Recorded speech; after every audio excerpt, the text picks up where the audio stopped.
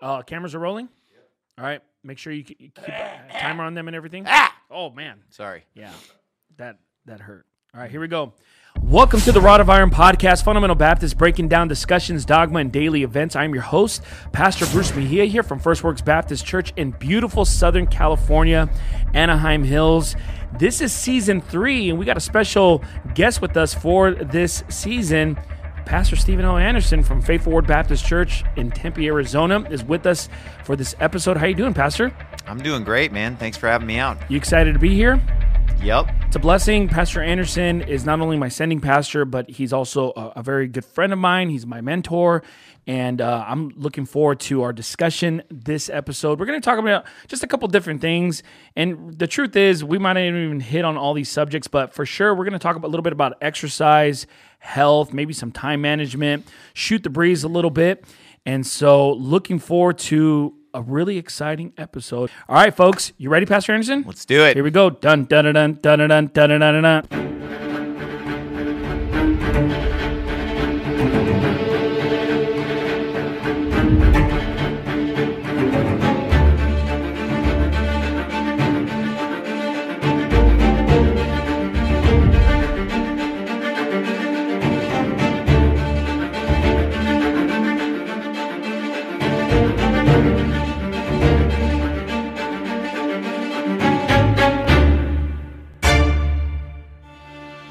I'm just kidding. It was a joke. When we were in Arizona, they were just roasting me about landmarks the whole time. Well, I'm gonna try to revive landmarks. Not that I'm making any new ones. Not that I'm making any new I'm ones. not gonna make any new ones. I'm saying I'm gonna try to re-promote our season of You landmarks. gonna make another trailer where it looks like an action movie? Well, I'm just gonna change the thumbnail And then they click on it, it's landmarks? bump it up on the upload little section there and see if that helps. Because we got a ton of new subscribers. I have a video that went viral. Right now it has 150,000 views. On what channel? On our channel. On YouTube, though? On YouTube. Oh, wow. And it's a short. So I've been doing shorts. What's it about? It's about crosses. Should Christians use crosses? And so that one has 150,000 views. Wow, that's great. And then I put out another short called Are Catholics Saved? That one has 50,000 views.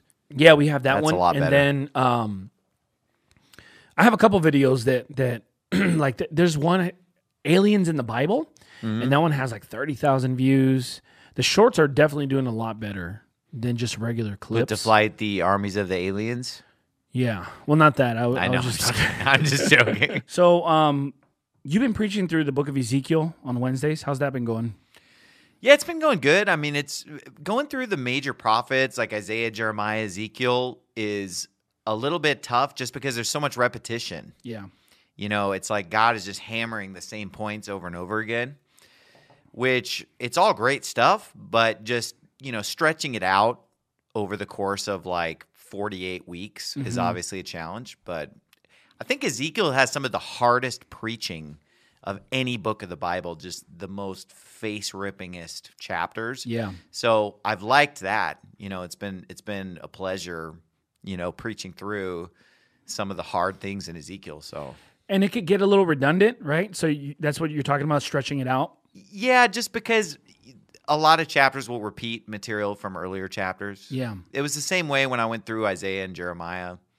Just a lot of repetition. I feel like the prophet Ezekiel, obviously he's the one who rips the most. You said you feel like he rips the most, but he's also I feel like he's the one that God. I don't know if this is the right way to say it, but he's the most hard on.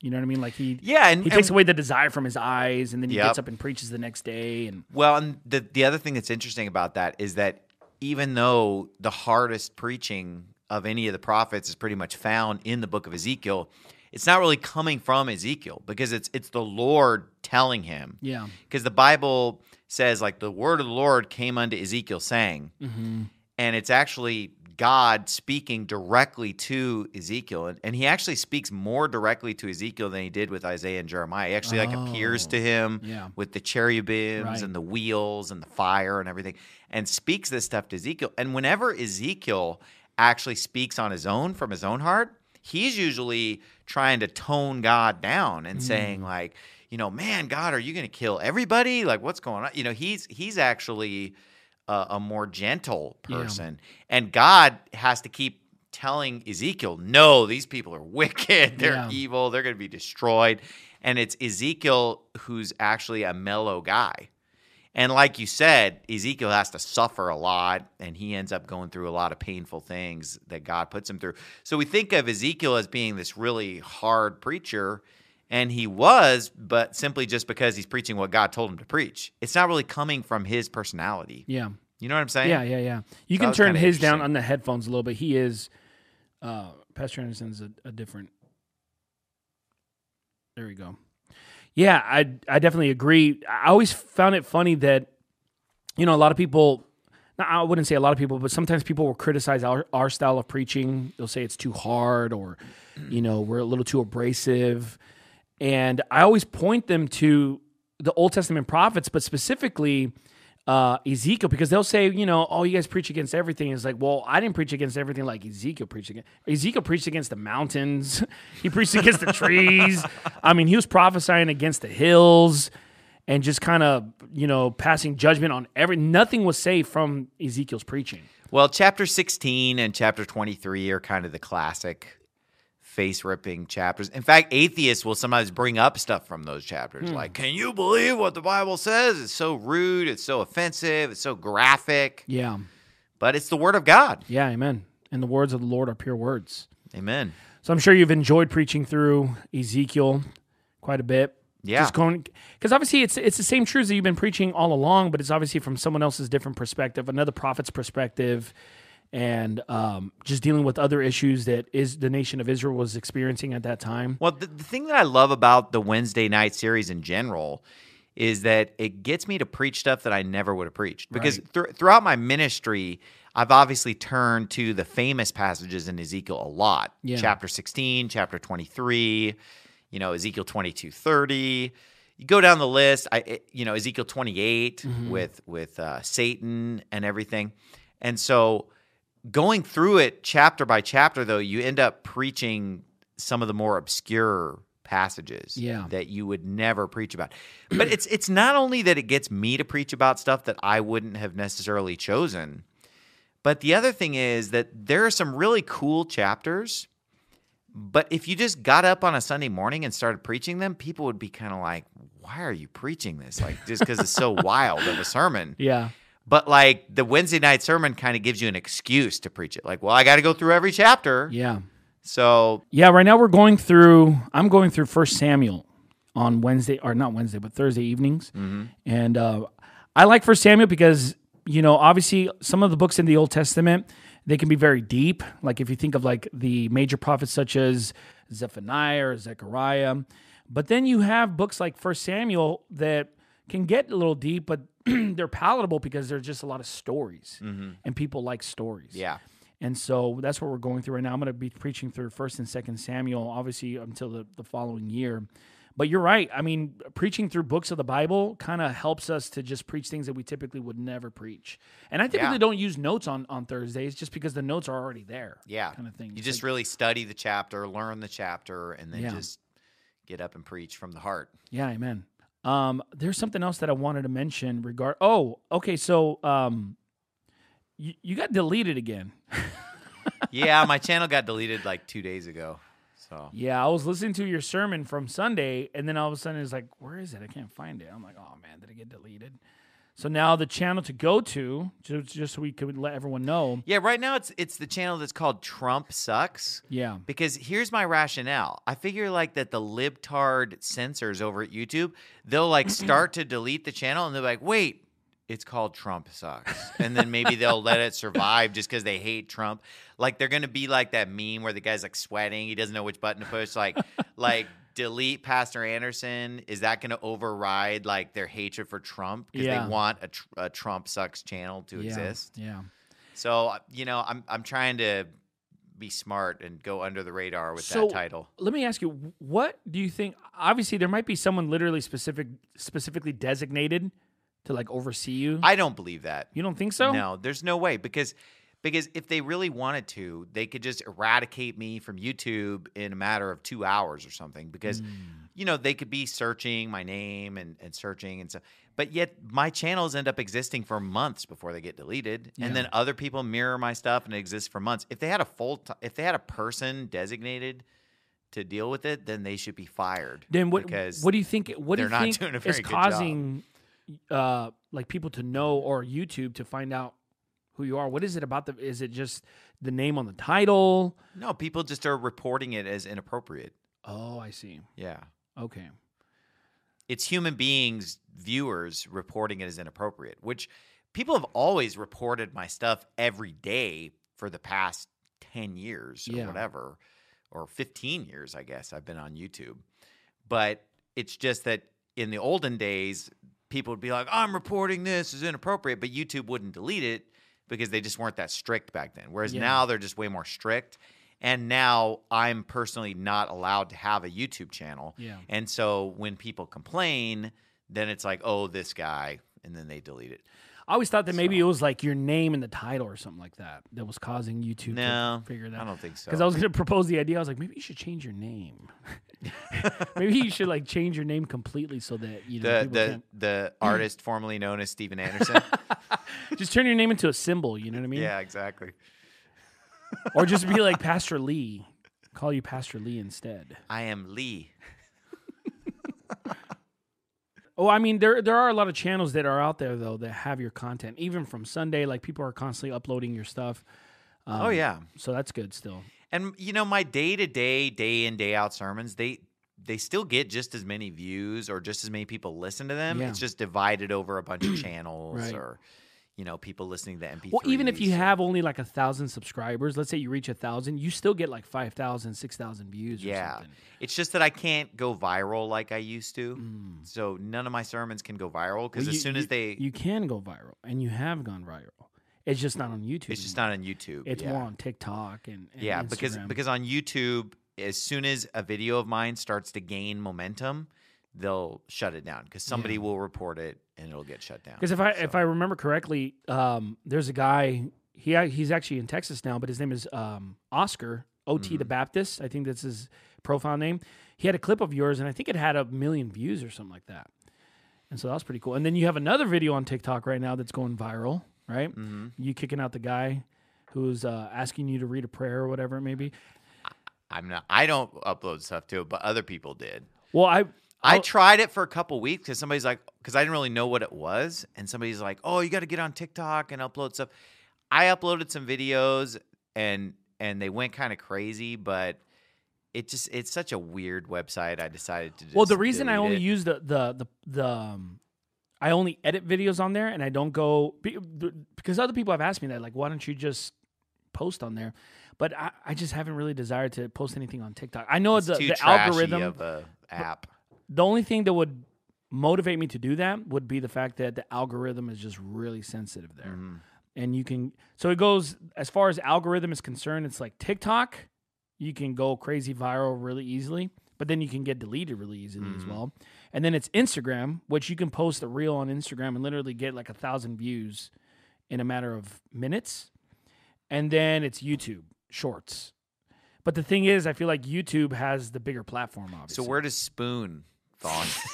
Spoon does not fall in any of those categories. Spoon, if anybody doesn't know, Spoon was an app that Pastor Anderson and I were on for probably a couple of weeks. And it was just an audio app. There's no video to it. Dude, I loved it.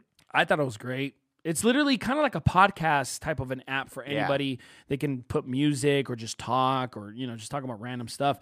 And Pastor Anderson was on it, and you got people saved on Spoon. It was good. And then I got on there, and, man, we were killing it on Spoon. And then, we started saying the F word and all this stuff, and then that's when the Spoon rulers deleted us. Yep. And you could actually upload MP3s of sermons on there as well. Oh, yeah. I remember that. Mm-hmm. I was kind of considering trying Spoon again under a different alias or something like that.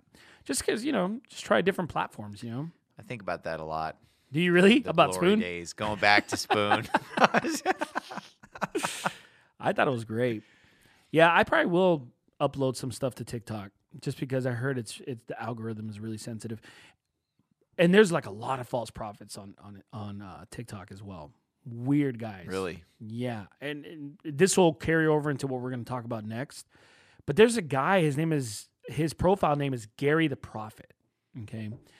And he has like millions of followers and all that. But he uploads all these videos about doctrine, and obviously this guy's not saved. He has a repent of your sins type gospel, and then he preaches just a lot of weird stuff. But people love him. They love him because he sounds like he knows what he's talking about. He goes back to the Greek and all that. But he uploaded this video about exercise, and he's talking about how it's wrong for Christians to lift weights. He goes, you should never lift weights as Christians. That's vain. And the Greek word for gym and all this stuff is just talking about being naked. What in the world? Just crazy things. Just nonsense. But it's unfortunate because he does have a lot of followers. So, people I'm sure are listening to that. Yeah, nonsense. I mean, the only reason why the word for naked in Greek is gymnos, which is obviously where we get our word like gym, gymnasium. Yeah. Is just because the Greeks worked out naked. Yeah. The dudes did. Yeah, not right. the women, but the men would exercise naked. Yeah. But that's what he was bringing up. It's not the problem with the exercise. Yeah. It's just the problem with public nudity. Well, the same guy came out a couple weeks ago, and apparently he's in the UK or something, and he just said, like, I just want to let everyone know that I am officially anointed, and God has anointed me, and here's the proof of it. I walked and created diamonds. So he shows these like zirconias or whatever, and he's saying that when he walks, he creates diamonds with his feet now, and now he's selling them, and people are like, "What in the world, Gary? What's wrong with you?" And so he just went full blown heretic at that point. But I thought that was really stupid about that video regarding exercise and lifting weights because the Bible doesn't say that lifting weights is bad or that exercise is bad. On the contrary, it's actually for taking care of your body and your health, right? Well, yeah, I mean, the verse that I would point to, verse that's been on my mind over the last couple of days is 3 John, verse 2. It says, "Beloved, I wish above all things that thou mayest prosper and be in health, even as thy soul prospereth." Right. So he says, I wish above all things that you would prosper and be in health, even as thy soul prospers. So, you're doing well spiritually. You're thriving spiritually, but he says, I also want you to be healthy. Yeah. To be in good health. Right. And so, obviously everybody will point to this verse, bodily exercise profit a little, exercise thyself rather unto godliness. But obviously, godliness is more important. Yeah. Rather is a comparison. Like, if you have to choose between training your body and training the spirit, obviously you're going to go with the spirit. Yeah. If I have to skip my Bible reading or skip a workout, I'm going to skip the workout because I need to exercise myself rather unto godliness. But to take that one verse and then just ignore everything else that the Bible's teaching, I mean, that's just a horrible way to interpret the Bible. 2, it says, bodily exercise profiteth little. Yeah. So the what it's implying is that it does profit, just not as much as exercising yourself rather into godliness. It's a comparison. Yeah. That's all. Obviously, we're not going to get any rewards in heaven for gains made in the gym or athletic achievements. But yet, if you actually study the Bible start to finish, all the great men of God in the Bible are athletic.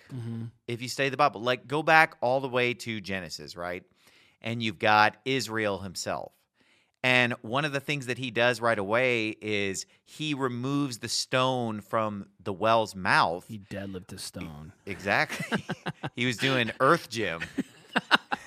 And basically, usually all the shepherds would come together to lift the stone. He lifts the stone off the well himself. Yeah. And then the same guy later on wrestles with the angel all night. Yeah. And so that shows not only incredible strength, but incredible endurance. And one of the attributes that Jacob was known for is that he was a hard worker. That's why Laban keeps wanting to keep him around and doesn't want to let him leave because he's such a good worker. Yeah. Okay. And so obviously back then they're not going to the gym. and they didn't have the same type of exercise programs that we have today. But that's because they worked hard physical jobs. And if you were a hard worker, you got strong, you got endurance. And so men of God throughout the Bible were athletic in that way. And then, you look at other men, even just like Moses, and look at him just hiking across the desert, these incredible distances. Think about the prophet Elijah. He outran the chariot in the story where, right after he faces off with the prophets of Baal, and he ends up outrunning Ahab's chariot. And I looked it up on a map. That distance is like 22 miles. So he runs 22 miles and outruns the chariot. So here's a man of God in the Bible running 22 miles faster than the horses can pull the chariot. And then you think about men like David. I mean, David's out there fighting all these military campaigns. How about David's mighty men, who the Bible compares to having calves like hinds feet? It talks about how they run like a roe. And it just comparing their running to, or the speed of their running to like an animal, Right, or Solomon in the book of Song of Solomon, it talks about him leaping on the mountains, skipping on the hills, running like a roe or a young hart. So we have all these guys in the Bible. They're running, they're strong, they're physically active, and it was really just from their lifestyle. They didn't need to go to the gym because they're outside, they're going everywhere on foot. There aren't any cars, and you might think that people rode horses, but back then, very few people rode horses throughout history. Because just like today, how many people do you know that have a horse now? Not that many. And the reason why people don't have horses right now is the same reason why they didn't have them back then, is because they're expensive and take a lot of work to take care of. So your average Joe did not have a horse throughout history.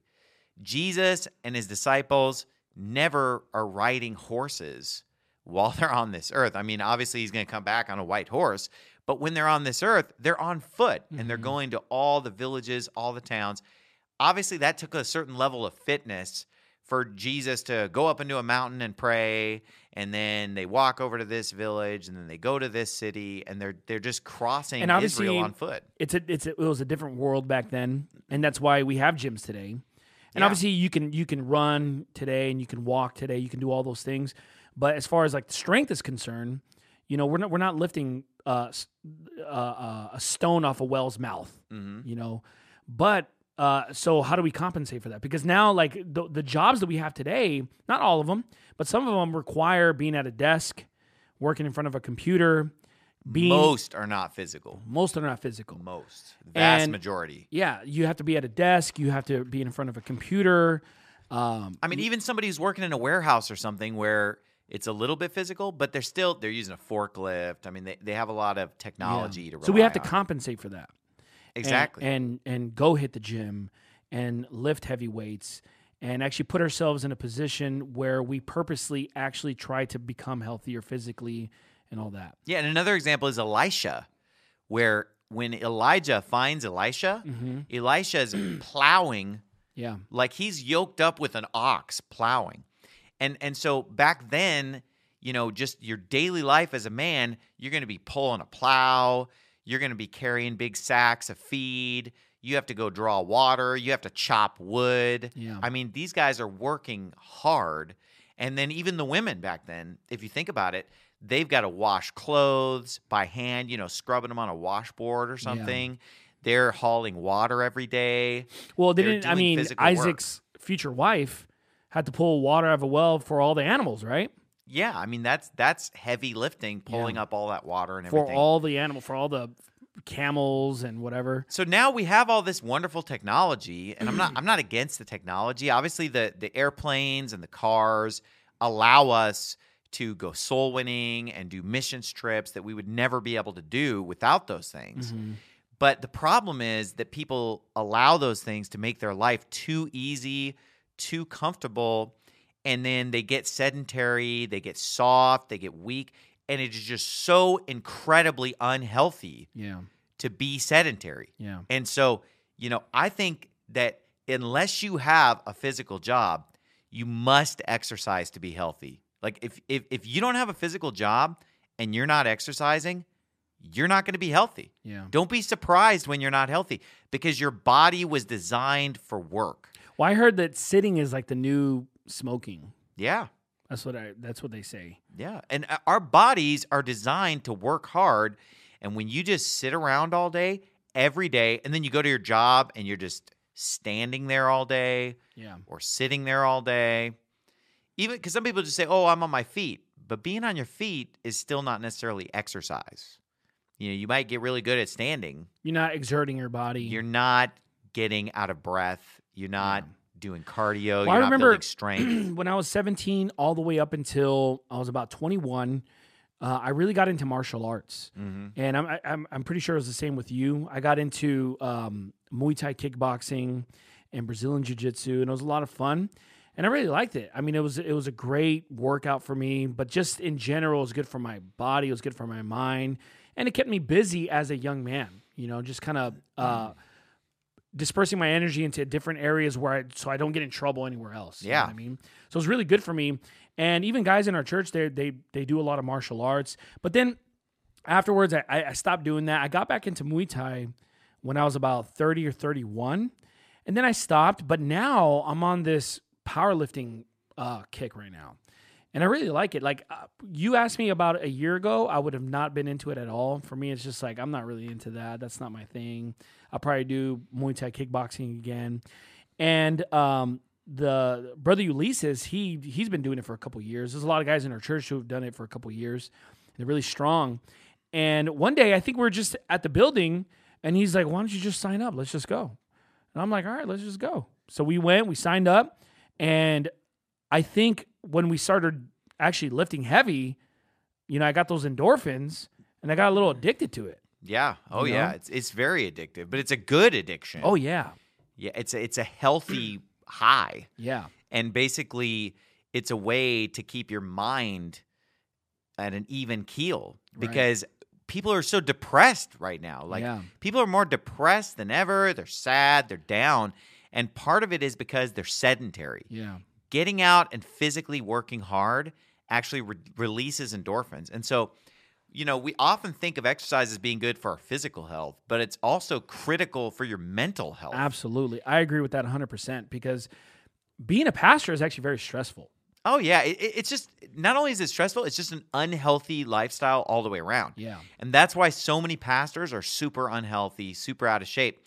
Because here's the thing, you're working hard as a pastor, but it's not physical. Right. You're working hard mentally, and not just mentally, spiritually. You feel drained spiritually. Like, other than the aerobics class on the midweek service and the Sunday morning, Sunday night, right? But like Jesus said, I feel that virtue has gone out of me. Yeah. And that's how I feel after I preach a sermon or after I go soul winning. Yep. You feel like virtue has gone out of you. So you're mentally drained, you're spiritually drained, and you just feel tired from working hard because you are working hard, but it's not physical at all. So you combine that with sometimes traveling. And when you're traveling, you can't really necessarily eat the nutritious foods that your wife would normally serve you at home. Yeah. So you're eating at restaurants, which is not as healthy. And then, maybe you're getting together with people for lunch or dinner as part of your job, just meeting with people. And, you combine all this, the stress, the persecution, the hard mental work with little physical work, because, much study is a weariness of the flesh, too. Yeah. The soul winning, the preaching, all of it. And it's just a recipe for disaster. For having just horrible health. Oh, yeah. And so as a pastor, you have to make a point to eat healthy, get enough sleep, and exercise. Well, I agree with that because, I love pastoring. I love preaching God's word. I love dealing with people and doing the ministry, serving the Lord. But it is taxing. And it was taxing on my mental health, where I kind of felt, about a year ago, as though my mood was just not as good. Yeah. And maybe I was a little short. My stress levels were really high. And I definitely see a big difference now because, obviously we're mind, body, and spirit. And we could be exercising the spirit constantly, which is what we do. We read the Bible, we go soul winning, we go to church, we talk about the things of God. But the truth is that we are mind, body, and spirit. And so each of those factors play a role into our overall health, not just spiritual, but even physical. Yep. So if you're excelling spiritually, but your body is atrophying and you're not doing well, it's going to affect your spiritual life. Well, and it's a bad testimony to the church members. Right. Because, the church members, they look to us for leadership, and they want to follow us as we follow Christ. Mm-hmm. So, they shouldn't be following us to McDonald's, Yeah. Or following us to being obese, or following us to diabetes, and following us to heart disease because we didn't take care of our body. And, it's amazing how preachers, they get up and preach hard against smoking and taking drugs and doing all this stuff, mutilating the temple of the Holy Ghost with all kinds of, tattoos and whatever. But the point is that as Christians, if we're supposed to take care of the temple of the Holy Ghost, how about eating healthy food and exercising so that we can be in good health even as our soul prospereth? Right. Yeah, because I do remember in times past, pastors would get up and rip on, MMA or martial arts or lifting weights because they said it was vain and vanity. And they would almost, teach for doctrines, the commandments of men, in a sense where it was just like almost borderline sinful doing those things. And meanwhile, they're 100 pounds overweight. Yeah. Or 50 pounds overweight. Yeah, they would. I mean, McDonald's was a big thing, Yeah, it's back like in the day. When you go soul winning, you stop at McDonald's. Yeah. We've tried to change that culture in the new IFB where we only serve nutritious food. When we have church picnics and barbecues and stuff, we get organic food, healthy food. We don't do anything artificial. The way I look at it is, what food would I be buying for this event if Jesus were coming? Mm-hmm. Would I set this before Jesus Christ? Because if I'm not going to set it before Jesus Christ, I'm not going to set it before the least of these, my brethren. Yeah. And so, let's say we serve ice cream or something. We don't buy just the cheapest, because a lot of times in the old IFB, if there was ice cream served or whatever, it was just what's the cheapest giant Walmart chemical-filled janky 5-gallon tub of ice cream. I would buy the most expensive quality ice cream that I can buy if I'm serving it to God's people. And ice cream's not necessarily the healthiest food, but I'm just using that as an example that even if we did get something like that, we still want to get the quality stuff. Yeah. And not serve junk to people, and when we have burgers or something, we make sure it's the grass-fed, the natural stuff, not just, what's the cheapest patty. One thing I do remember, especially like in the old IFB, is sports was like a god to them. Or I shouldn't say like a god, but they would definitely idolize sports, like basketball. Like watching sports, not watching playing sports. Yeah. And so it was kind of funny that they would justify that. Yeah. But they would condemn everything else. Yeah, they'll tell you bodily exercise profited little while sitting around watching professional sports. And let me just say right now, like, I have zero interest in professional sports. Yeah, me too. I don't want to watch sports. I'm against professional sports. I'm not saying it's a sin if somebody watches it or it's a sin if somebody, becomes a professional athlete or something. But me personally, philosophically, I don't believe that sports should dominate anyone's life. Yeah. For me, sports are a part of my life. Exercise is a part of my life. But, I think that some people, like you said, could make it an idol where it becomes the most important thing in their life. It's the priorities, right? It's like, it's not wrong to go play basketball. It's not wrong to go play football and to get involved in these sports, but it has to have its place. Well, I'll put it this way. I would love to see my kids out there playing basketball, playing football, but I would not want to see any of my kids become a professional athlete. Yeah. Because that's not what life is about. Right. Yeah, these things should assist us in serving God, right? Like the physical activities that we do. Like, I enjoy powerlifting. I really like it a lot. And I go 5 days a week now. And I have goals. I have weights that I want to hit within the next 6 months. I mean, things that I want to achieve. But at the end of the day, the reason I want to do it, aside from the fact that it's just fun and it's a good stress reliever, is that it's really good on my mental health, which in turn assists me in serving God. Yeah, and a lot of people don't understand what you mean by that. like with the mental health. But here's how I'd explain it. Because a lot of people think, well, working out, that's hard work. That's pain. That's suffering. If I'm going for a run or swim or lift or whatever. But what it is that when you're done, you're just in a great mood. Oh, yeah. Like even if you're in pain and agony and misery during the workout, which lifting weights is not misery at all to me. I think lifting weights is easy. I disagree. But there are some workouts. We could agree to disagree. But there are some workouts that are painful, but when they're done, you're just in a good mood for the whole day. That's what a lot of people don't realize. Isn't it interesting that every time I go for a long run, every time I go swim laps or lift weights or whatever, I'm just in a great mood for the rest of the day, inexplicably. Yeah. But it's chemistry. Yeah. It's a chemical thing. Right. That your body releases endorphins that make you feel good. Well, what's interesting is obviously, I read my Bible in the morning and then I go to the gym, and I prefer to go to the gym in the morning because of the fact that once I come back to the office after I'm done lifting weights, my state of mind is so good that I get really creative. And my job requires a lot of ingenuity. It requires creativity, making content, and I feel like I can't be as creative if I don't hit the gym first. Yep.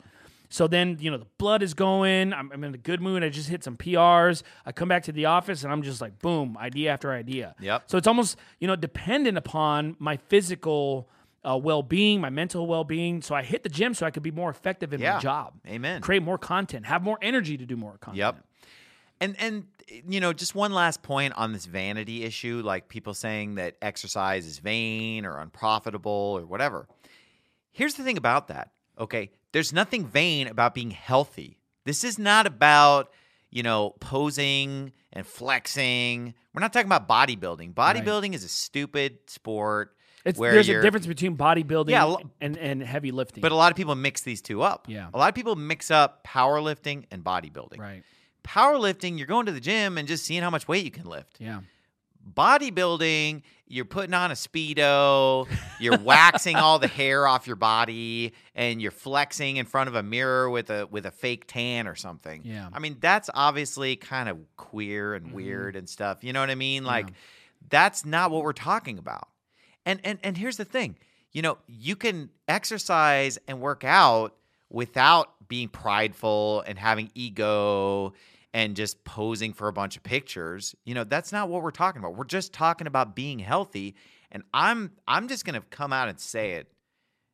It is impossible to be healthy without exercising. Yeah. Now, if you have a physical job, maybe that's your exercise and that does it for you. But if you have a sedentary job and you're not exercising, you're not going to be healthy. Your heart rate is going to be too high. You're going to have heart disease. You're going to have all kinds of problems. Your body's going to atrophy and decay because you're not using it. Like our bodies are meant to be used and abused. Like we need to push our bodies hard. Because, when you go to the gym, you're tearing down muscle. Right. When you lift heavy, you're tearing down your body in a sense, and then your body goes in and rebuilds. Yeah. So you're constantly tearing it down, rebuilding it. It's like if your body's a house, you're constantly renovating it. Yeah. And anybody who owns a home knows that and this verse is on the tip of my tongue, but I feel like I'm going to misquote it. But in Ecclesiastes, where he says, through much idleness that the house droppeth through. Yeah. Like if you don't maintain the house, it decays. Anybody who owns a home knows that you have to keep doing maintenance on your house or everything just gets old. And the Bible refers to our bodies as a tabernacle, as a house. Yeah. And so you go to the gym and you're tearing down muscle tissue, you're rebuilding it, you're keeping it fresh. Well, I think of the verse in the Bible. Wait, are these focused? These are focused, right? Yeah. I just thought about that. These, like when you turned them on, they were focused. I think of the verse in the Bible where Paul said, I keep under my body and bring it into subjection, lest by any means when I've preached to others, I myself should be a castaway. And I think of the concept of discipline, right? And for example, lifting weights for me has caused me to be more disciplined in other areas because I want to be successful at lifting weights. Because you don't build muscle going to the gym. You don't get stronger going to the gym. It actually happens afterwards. It requires discipline after the gym. Eating and sleeping. Eating protein, making sure, you kind of stay away from the bad foods because I don't want to do it because I don't want to mess up my gains. I want to make sure that I'm able to lift heavier the following week. And if I do this, then it's going to cost me, going for 315 or whatever, And then also it causes me to sleep right because of the fact that my body is rebuilding itself during its sleep. So doing powerlifting has caused me to be more disciplined in these other areas, which in turn obviously helps me spiritually as well. Well, and Paul is constantly using athletic examples. Yeah. They that are running a race run all, right? I gave a bunch of examples from the Old Testament of men of God and their physical feats. But the Apostle Paul, he talks about running with patience the race that is set before us. I fought a good fight. He says, lest you be wearied and faint in your minds. Yeah. And he talks about keeping under your body, bring it into subjection. He says, look, athletes in this world, they do it to win a corruptible crown. Yeah. But we an incorruptible. Because, those who know a little bit of history about the ancient Olympics in Greece know that the prize for winning the Olympics was an olive leaf crown. Yeah. So it was literally corruptible. It was literally not something that you could pull out years later, like a gold medal. Yeah. You could pull out a gold medal 20 years later, 50 years later. It's still going to be there. Mm-hmm. Whereas an olive leaf crown is going to dry up, wither up, and decay. And that's what he's probably referring to when he says, they do it to win a corruptible crown. That olive leaf crown that they earn decays and withers away, but we're earning an incorruptible crown. But my point is, he's constantly using athletic illustrations, and he says that they that strive for the mastery must strive lawfully, meaning, not cheating, following the rules. And, he uses all these different illustrations about how we need to be temperate in all things because athletes have to be temperate in all things, meaning they have to be temperate when it comes to their diet. And what does temperate mean? It means basically, self-control, planning. So they have to think about what they eat. They have to get proper rest. They have to take care of themselves, and they have to think about these things. And spiritually, we need to be temperate. Yeah. Well, it's interesting because he uses those examples, like we're looking at 1 Corinthians chapter 9, and the common denominator between the Apostle Paul and an athlete is that they're both disciplined. Right? They're both disciplined to run in the race. He says, I fight, but not as one that beateth the air, so fight I. So it's like the common denominator is they're both disciplined, they're both temperate, but at the end of the day, Paul is going to be the one who actually receives the eternal reward because of it, because he's doing it for an eternal reason, not for a temporal, corruptible crown.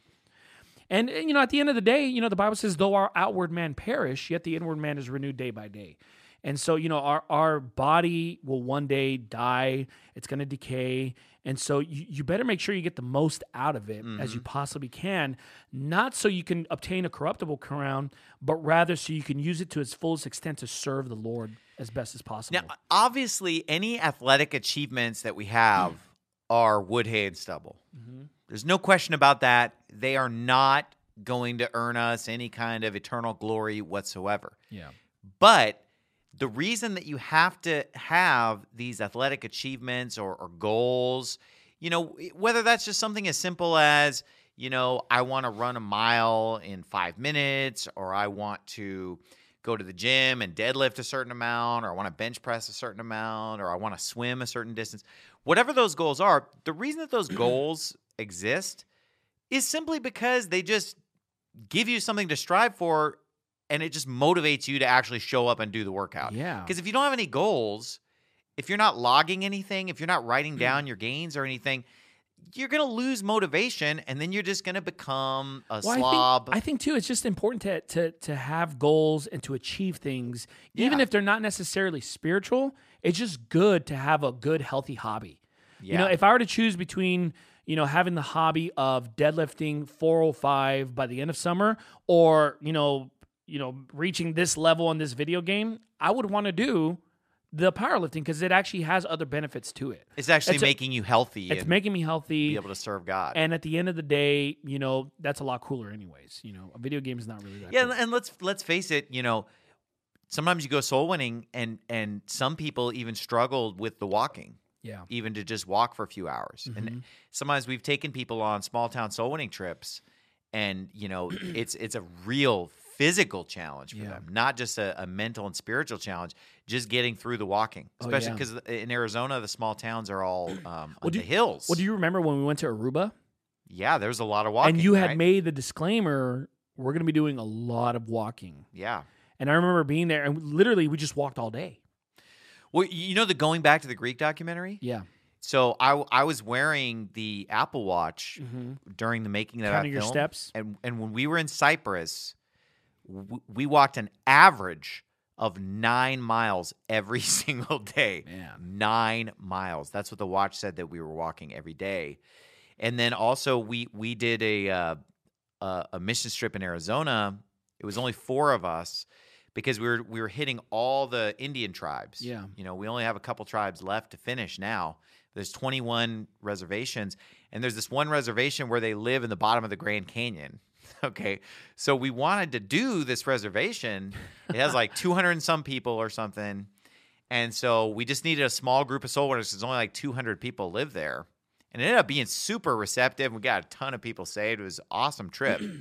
But I kid you not, the 4 of us that did it, it was me, my son John, and a couple other guys from our church, Sean Conlon and Daniel Ryder. The 4 of us went down there, and it was 40. We were only in there for 48 hours when we slept in a tent and just camped out. And we walked 30 miles in 48 hours. Man. Because it was like 10 miles. We had to, because there's no way to get to this village by car. There's no roads in or out. The U.S. Postal Service delivers there with donkeys. It's the only town in America, Supai, Arizona, where the mail is delivered by donkeys. That's cool. And there are no motor vehicles in the town whatsoever. So it took 10 miles to hike in, and then we just walking around doing the soul winning. Yeah. Just walking around, preaching the gospel, talking to people. That was another 10 miles. Yeah. And then 10 miles out. It's 48 hours, 30 miles, know.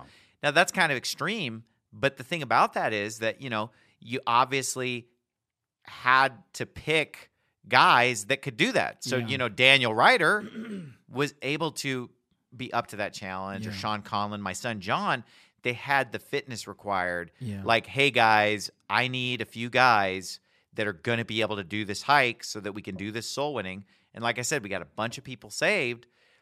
And those guys, I know they had an awesome time. I had an awesome time because it was just fun, too. Just hiking and soul winning. But they wouldn't have got to go on that trip if they didn't have the fitness. Same thing with the Aruba soul winning. Yeah, I remember thinking to myself, because I brought all kinds of equipment. I brought like camera equipment to Aruba, and I was carrying that stuff on my. So I had the soul winning stuff, and literally by the end, we were there for like 5 days, if I remember correctly. Yeah, it was like a week-long trip. Yeah. I think I had lost maybe 10, 15 pounds or something by that point, because I was carrying all the soul winning equipment as well as the camera stuff, and I was like, wow, this is a lot. And it was hot. It was physically hard, yeah. It was physically hard. It was extremely hot. But, it was good, though. And I mean, we had on that trip, I don't remember the exact stats, but I want to say we had about 50, 60 soul winners, right? It was a pretty big trip. We had people from the Netherlands. Yeah, I remember that. Come out. We sponsored people from the Netherlands to come because a lot of people in Aruba spoke Dutch. Yeah. And then we had people from Venezuela come. We had, obviously, people from the United States, Canada. And we had 50, 60 soul winners. We had over, I think, 475, 500 salvations. I don't remember the exact number, but it was a big success. Yeah, that was an awesome trip. And we didn't use any vehicles. We didn't rent cars. We literally just walked everywhere. Even if you wanted to, I think the only time we actually used a vehicle is when we wanted to go to the south of the island to go swim or something like that. It would just take too long to walk and come back and get ready for everything. Because I think we started soul winning at 12 in the middle of the day, right? Yeah. Well, this is the thing. We did it to where the recreation happened in the morning. In the morning, yeah. Because of the fact that around 11 or 12 o'clock was when the beaches kind of opened for business. Yeah. And then they became like a party. And it was kind of a bad atmosphere for Christians.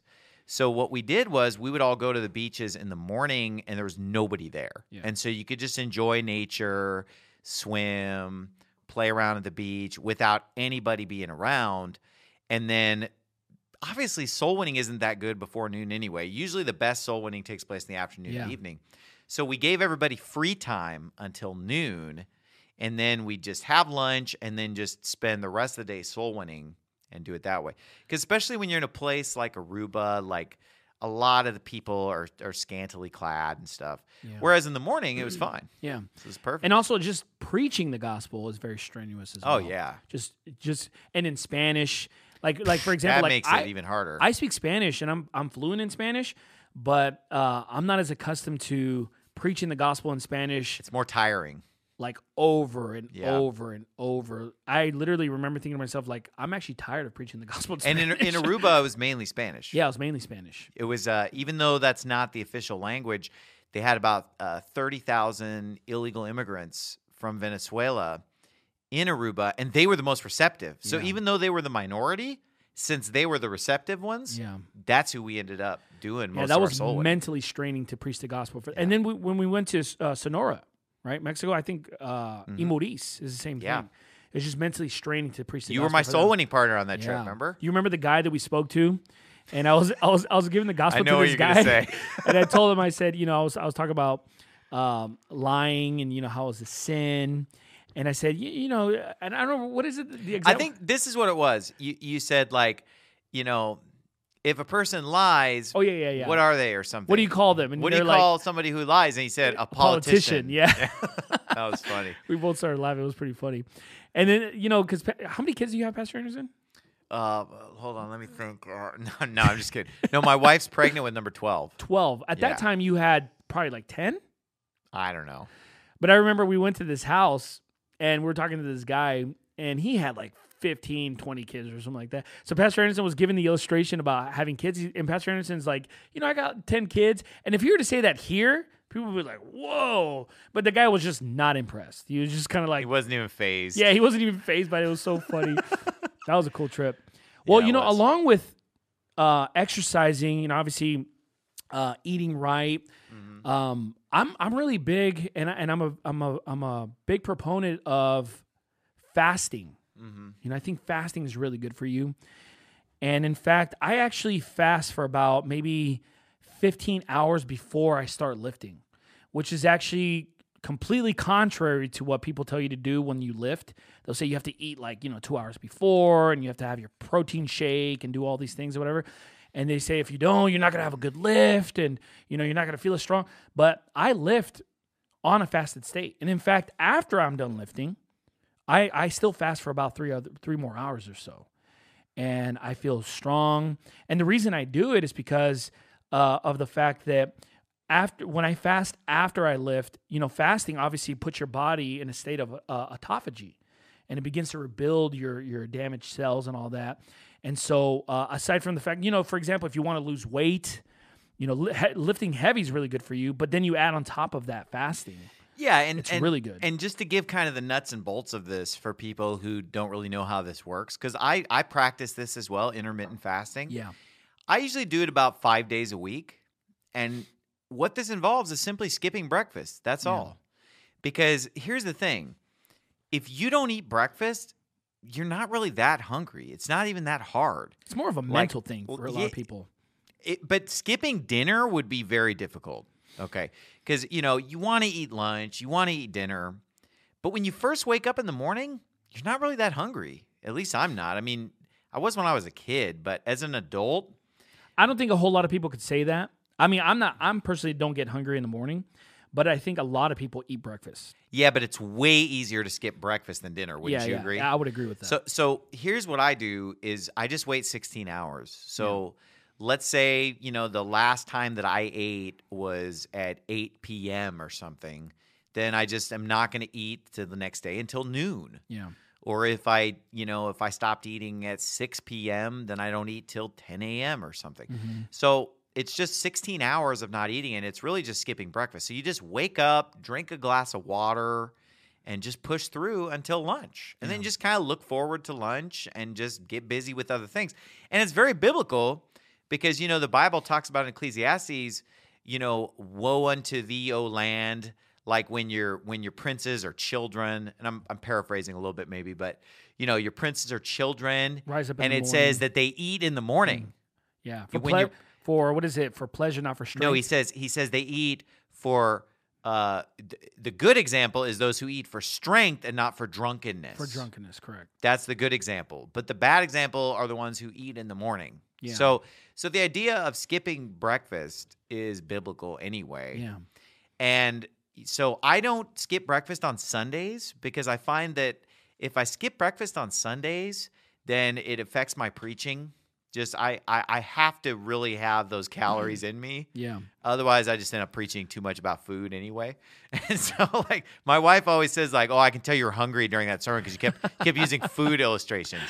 But like, I find that I don't preach as well if I'm on a caloric deficit on Sundays. So I eat breakfast on Sundays, and then I usually eat breakfast on Saturday simply because I'm usually going on some kind of a long run or something.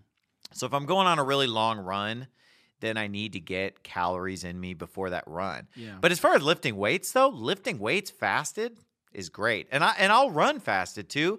I just can't go on a really long run fasted. Yeah. But I can do short runs like sprints and stuff. I can do those fasted. Lifting weights fasted. I'm for it. I think fast, it's great. I don't eat breakfast at all. Like, I don't eat breakfast for 7 days. Yeah. I do eat lunch and I do eat dinner. But when I'm cutting, not dieting, cutting. Yeah, men don't diet. We cut. We cut weight. We cut weight. When I'm cutting, I typically do OMAD, which is 1 meal a day.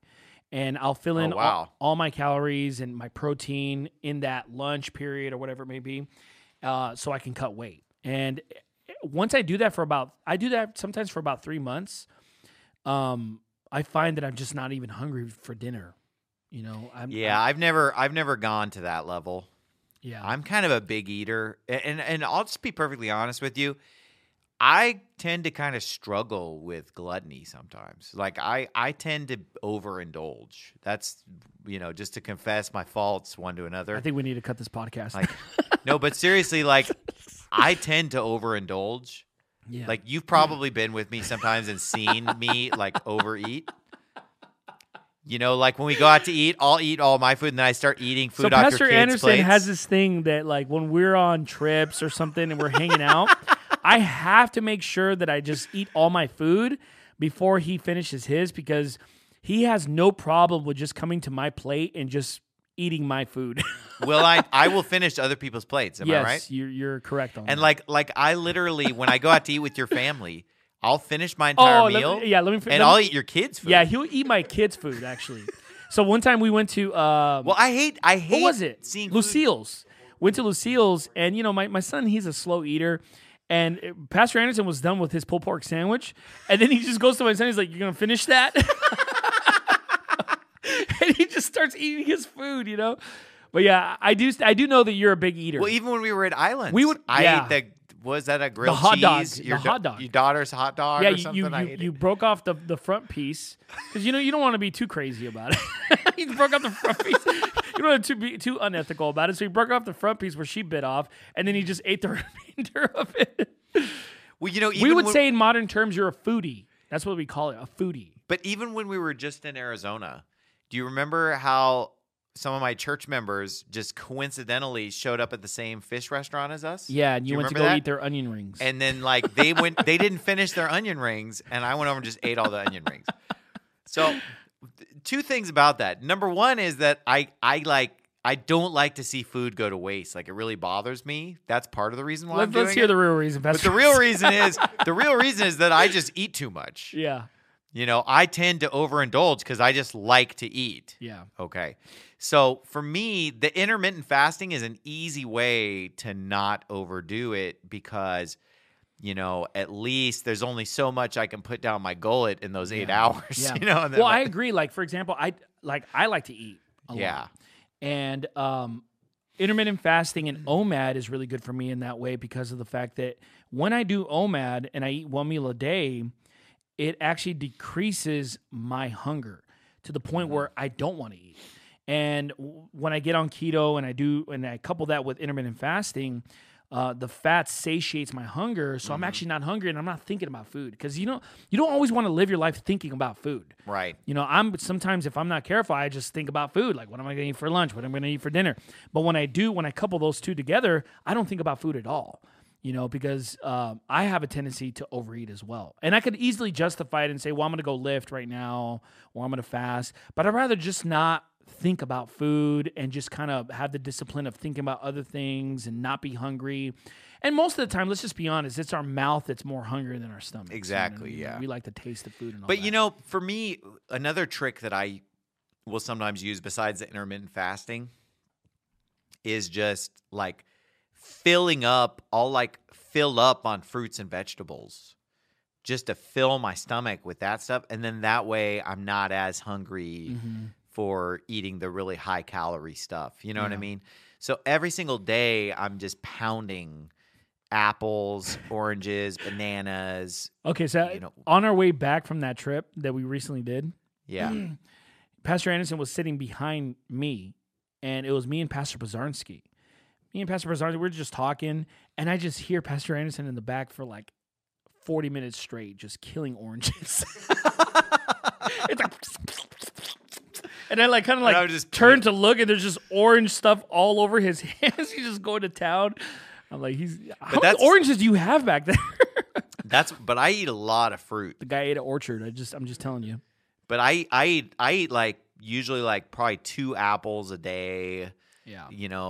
Oranges, bananas, pineapples, baby carrots. I'll eat so many baby carrots because that stuff, it fills you up. And like if I crave something sweet, I just hit the fruit. So when you say you fast, you consume fruits and vegetables during your fast? No. Oh, okay. The fasting's only 16 hours. Yeah. It's just it's basically just skipping breakfast. That's You're all saying it is. after your meals and stuff. No, I'm like saying that, during my window of eating. Yeah. Every day, which is from lunch to dinner time. Yeah. During my window of eating, I pound a lot yeah. vegetables so that I don't eat too much of the wrong things. Yeah. And there's certain things that are good about my habits is that like I never drink sodas. Like I only drink We're ending water, this podcast right now. This is like you're not allowed to talk about this stuff. I virtually never drink sodas You don't drink coffee, you don't do soda. I rarely even drink juice. So what's your unhealthy thing that you like to go? What's your go-to unhealthy thing? The thing that is because you're not perfect, Pastor. No, I'm not. The temptations for me, that I would go to is first of all cereal.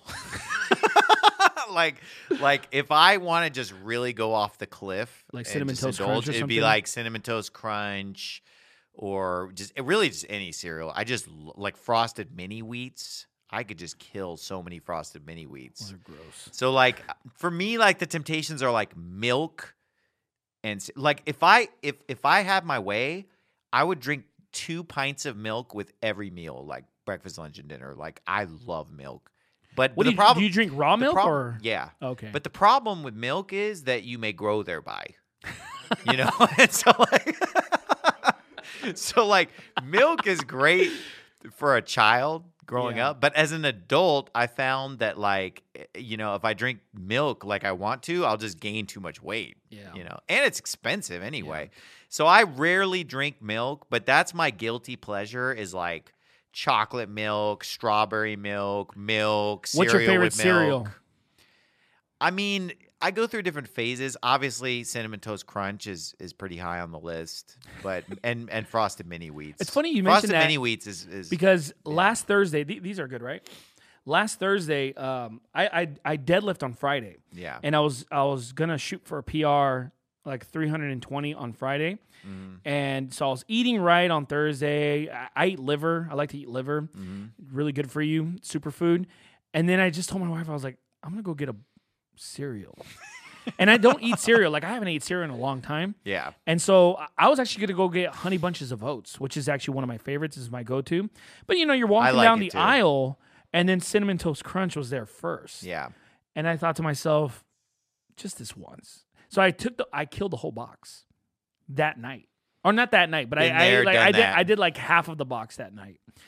But you know what? My lift was really good on Friday, and in fact, I hit 4 PRs. Let's call it like a carbo load. Yeah. I hit 4 PRs, and then it was just like I think I'm going to celebrate with a bowl of cereal. I didn't do that, but Cinnamon Toast Crunch is definitely really good. But the only problem is with me, if I eat Cinnamon Toast Crunch, I get like a sugar hangover the next day. Yeah. Or something, Get like I don't eat it. all the time because obviously I'm disciplined. Yeah. But you keep under your body. Yeah, but I'm just saying, if you asked me about my sins, Yeah. you know, Yeah. I wanted to know what you struggle with. What are the temptations that are those common are to the man? temptations are like milk, cereal, ice cream, stuff like that. Okay. Yeah. So now he's mentioning ice cream. So there's more actually. Yeah. What's your favorite ice cream? Anything with chocolate and peanut butter. Really? Yeah. So I'll do like a chocolate peanut butter milkshake or like. But this podcast is getting a little off track because we're supposed to be helping people be healthier, and now we're saying a bad example. Yeah, but here's the thing, though. We're Pastor showing that Anderson. we're human. We're showing that we're human because we don't want people to think that this is how we always are. Right. In general, this is how we live. But all of us have. Well, you know, you bring up a great point, and I wanna make this point too, is that I do believe that it's healthy to have one meal per week where you just basically go binge. crazy, just binge. Yeah, no, I do, because I'll be very austere the whole week. Yeah. And then one meal per week, I do believe in just going for broke. Kind of like a reward type of a thing, right? Well, I think that there's science behind it as well, because what it does is it kind of reboots your metabolism. Because if you're eating lean all the time, then your body kind of adjusts to that. Yeah.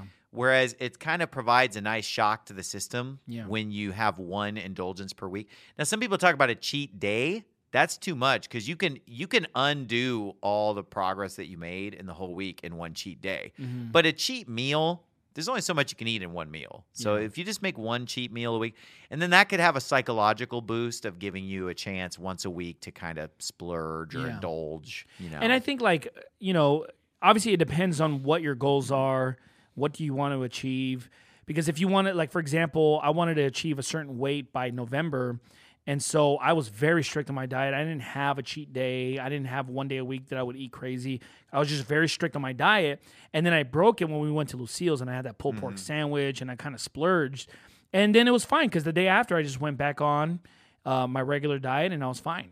You know, but I definitely agree with that. Well, you know, when you talk about goals, we have our different athletic goals and they keep us motivated, they keep us going. But if we don't hit the goals, it's not really the end of the world. Right. Because for me, my biggest goal, if I were to just articulate my biggest exercise or health goal, is that I want to be preaching when I'm in my 90s. Yeah. You know, if God allows me to for my days to be long and for it to be well with me on the earth, then, you know, I want to be preaching in my 90s.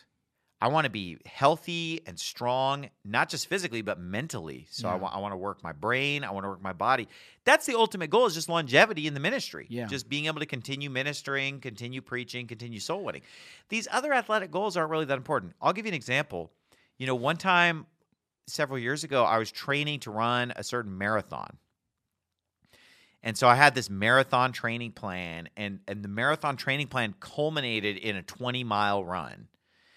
And then if you finish that 20-mile training run and that whole training week, then you just have what's called the taper, where for the next 3 weeks, you just run less and less and kind of let your body recover for the marathon. So I spent months and months training for this marathon. I finally got to that 20-mile final, like, capstone run, and it went great. Like, I ran the 20 miles. I felt great, piece of cake. And I got done with that run, and I was like, man, this marathon's in the bag. Training's done. Now I just have to taper. And I kid you not, like 4 days later, I injured my ankle and just like couldn't run the marathon. So it was like I did all the training and didn't even do the event. So it's like, what a waste, right? Except it's not a waste because who really gives a rip if I ran that marathon or not? It's vain. It doesn't really mean anything. Well, too, the maybe training is what mattered. The Lord maybe allowed that because he just wanted your body to be physically fit to be able to serve him or something. But not necessarily to have some athletic achievement. Yeah. So it's like, basically, I don't have any regrets about that training because I got healthy in that training. Yeah. I got the cardiovascular fitness. Well, that's kind of scary. You know? And so God basically, you know, it wasn't his will for whatever reason for me to run that marathon or have that achievement. But it doesn't mean I'm going to stop trying. Yeah. I still keep trying stuff, you know. And right now, I've been running a lot with my son, and my son is training for a marathon. And, he and I, God willing, we're hopefully going to run an ultra marathon in March that we're training for. And so another thing is that this has allowed, me to bond with my son over running, and also my daughter. One of my daughters is pretty into running. And, for a dad to be able to bond with his teenage daughter is important. Mm-hmm. And sometimes there's a generation gap that could be there. So some of these activities could bridge that gap a little bit. Yeah, absolutely. So there's a social aspect too of exercising with people. Like I know you lift with people. Yeah, like I lift by myself. But I do have a goal. Like I have a goal. So I started lifting in September of 2021. And right now I'm deadlifting 350, and my goal is to hit 405 by the end of summer, but I actually might do that a lot sooner. And so I do have that goal that I want to hit. I'm hoping the Lord just, doesn't allow me to get injured so I can hit that goal. He's going to give you the thorn in the flesh so that you don't get prideful. Yeah, well, that's why I'm going to try my best to be humble. I'm going to be humble. I'm going to stay humble. Well, you know what? You're joking, but that's true too, though. Yeah. Because honestly, I wondered if maybe that's why – a lot of times I've tried to have various athletic achievements and they almost always fall through. But I still do the training. Yeah. I still got healthy. It might just be because God just doesn't want us to get too prideful or full of ourselves. Yeah. And I think that's really important. Well, you mentioned that you don't get ego. You mentioned with your kids, and it is true because, we have a lot of young men in our church, very athletic, very strong. We have power lifters. We have people who like running. We have people who are into martial arts. And so me lifting has created somewhat of a camaraderie in the church. So you're kind of bonding with young people in the church. Yeah, absolutely. And you're bridging a generation gap. Yeah, because there's a guy in our church, Giovanni. He's 17 years old. The guy's deadlifting a crazy, what was it, 435 was like the last thing that he hit. But there's a camaraderie with him and I because we have this common interest. We encourage each other. And then we even do like church lifts where, some of the guys will meet up at a gym on a specific date to hit PRs and they'll lift and they'll squat, And so it creates that camaraderie. And I think that's really good. I think that's better than, just kind of, let's get together and play video games or something like that. You know what I mean? Let's get together and actually squat or do some deadlifts. Yeah, and obviously we're constantly talking about the Bible at church services. Anybody who's been to our churches knows that the conversations revolve around the Word of God. Yep. There's a lot of soul winning, a lot of missions going on, but it can also be nice to sometimes bond with people on another level as well. And especially with your kids. I mean, I know your kids are pretty young. Yep.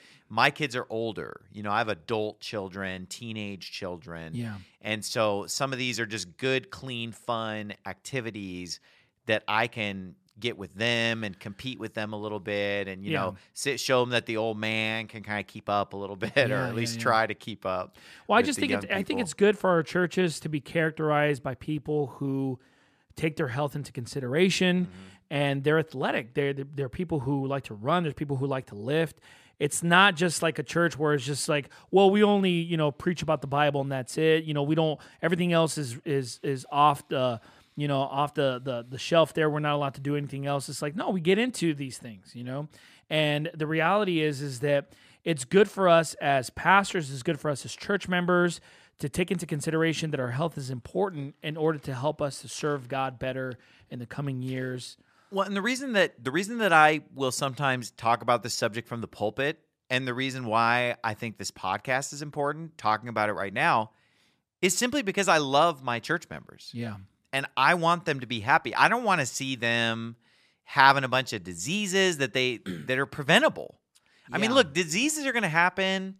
Sicknesses are going to happen even if we do all the right things. Yeah. But a lot of sicknesses and diseases are preventable. Absolutely. And if we love our members, we don't want them being depressed, sad, sick, heart disease, diabetes. Yeah. We don't want them suffering. We want them to be blessed. We want them to be happy. And so if we love our people and we know that this is something in our lives that's making our quality of life way better, it helps us serve God better. It helps us feel better. We can get along with people better. We can have a mental even keel. Wouldn't we want to share that with other people? Absolutely. And not just let them keep eating junk and sitting around along and with getting that, worse. I do want to mention this is that I want to encourage young people to obviously, start exercising, but I want to specifically encourage them to start lifting because new lifters, right, and you would agree,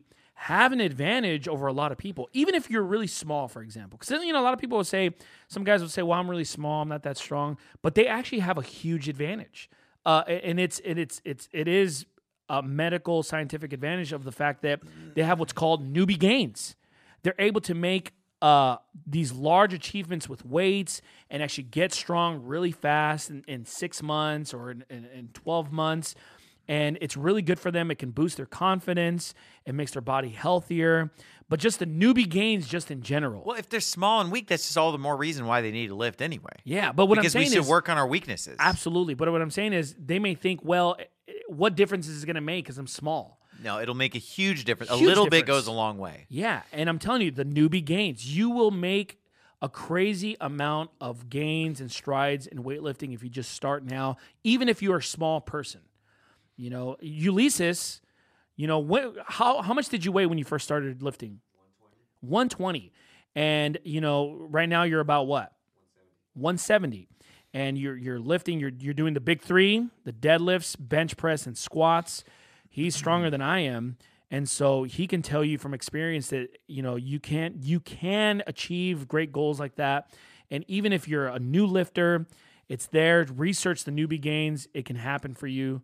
I want to encourage people to do that. Yeah, and so, obviously people just need to find a form of exercise that they like. Yeah. If you don't like it, you're not going to stick with it. So, Right. Whatever you like, whether it's running, swimming, biking, Martial arts, whatever. But let me say this about lifting, because I'm big on lifting myself. I like lifting. Here's what I like about it, and maybe this would encourage people a little bit.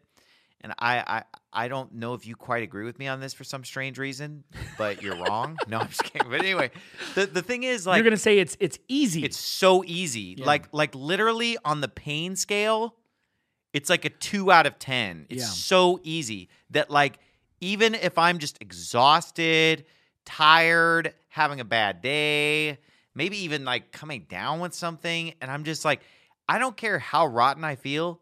Like, going to the gym and lifting weights for an hour is super easy. Yeah. Whereas, like, for me, running, swimming is a little bit more strenuous, a little more painful. I mean, running is a lot higher on the pain scale than endurance lifting. training. Yeah, so, like, if I'm feeling really motivated, then I can get out there and do some running and stuff. But I have to be motivated to go running. Yeah. Lifting is just like...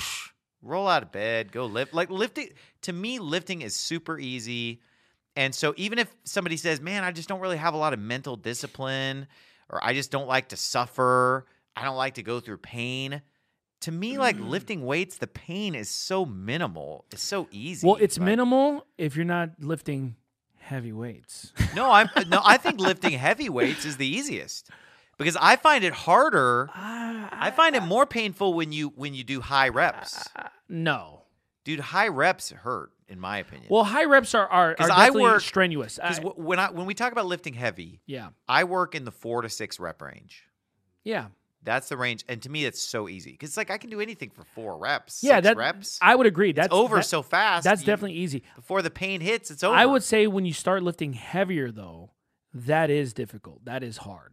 It's very strenuous on the body. I feel like it doesn't change because you got stronger to compensate. For example, like on Friday, I did 4 PRs of deadlifts, and Monday actually when I did squats, after that I was just completely exhausted the following day. Like, it drained my body.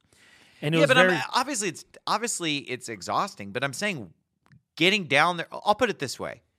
I never dread a lifting workout. Yeah. I'm never like, oh man, I got to go to the gym and lift or something like that. Well, I never dread it. But I do sometimes dread runs. There are swims. people that do dread it, though. I'll just be honest. Well, I think you're just a different breed. I can only speak from my own experience. Yeah. I agree with you on that because I never dread going to the gym. Like, I enjoy, like, I've never had a day where it's just like, oh man, I got to go to the gym today. Like, I enjoy it every single time. But I mean, for running, for swimming, sometimes I have to really psych myself up because, like, it's hard because I'm just like, this is going to hurt. You know what I mean? Yeah. Like I have to really psych myself up. Whereas I don't have to psych myself up to go to the gym. Some people do though. Some people do have to Like psych lifting themselves weights is easy in my opinion. up. There's some people You that know. do have to psych themselves up and get themselves motivated to go to the gym. I'm not And I one don't of think them. I don't think it matters how much you're lifting. I think it's the same difficulty because if you're doing 4 to 6 reps and you're going to failure on every set, you're both working just as hard. If one guy's lifting, 150 pounds, and another guy's lifting 250 pounds, if they're both doing 4 to 6 reps to failure, the pain is the same, in my opinion. Yeah. I mean, as I've added weight over the years onto the bar, it doesn't hurt more. I got stronger and I'm lifting more weight, but it feels the same to me. I don't see what the difference is. I disagree, but I know where you're coming from. Yeah, okay. I see your point of view. I get what you're saying, and we're going to cut this segment out of the pot. No, I'm just kidding. Well, and here's the thing. I know lifting weights is all you do. Yeah. Whereas like I do a lot of cardio. Yeah, yeah. Like I do lift weights. I'm for lifting weights. I try to lift weights I like long walks on the beach. I try to lift weights 5 days a week.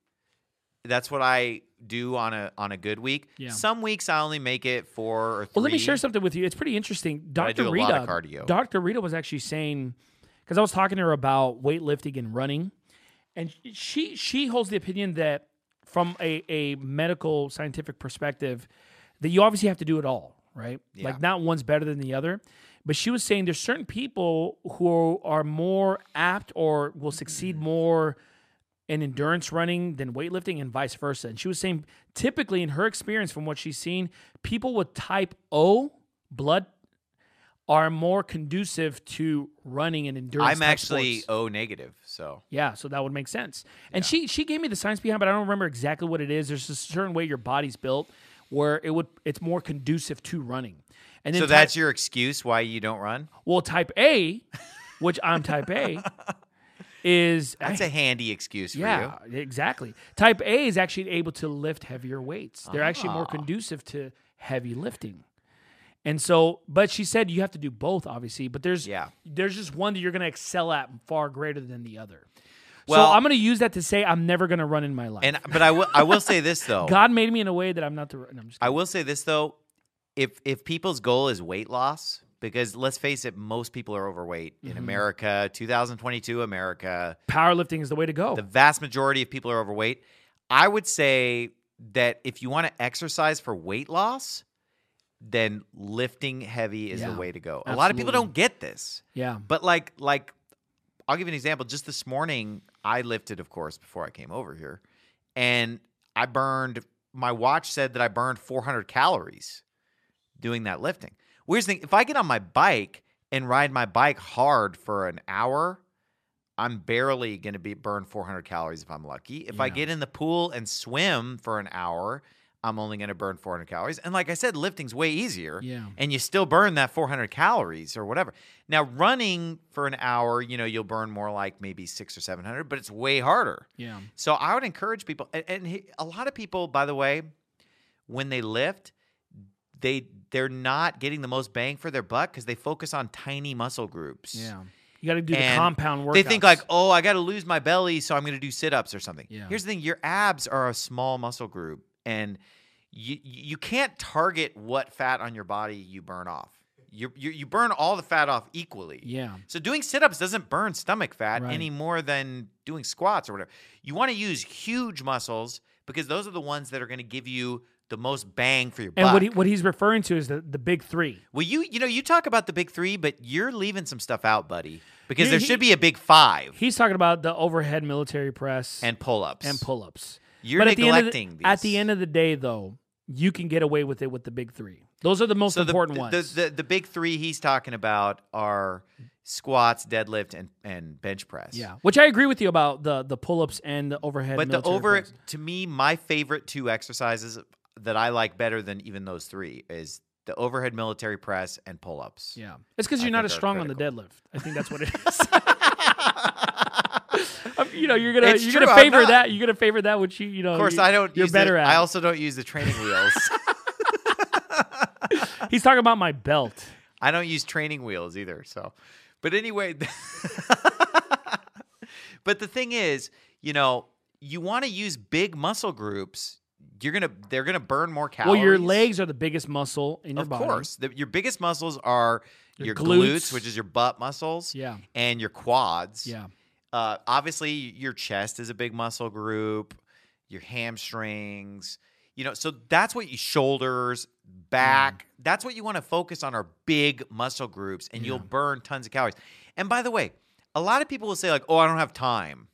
I don't have time to work out.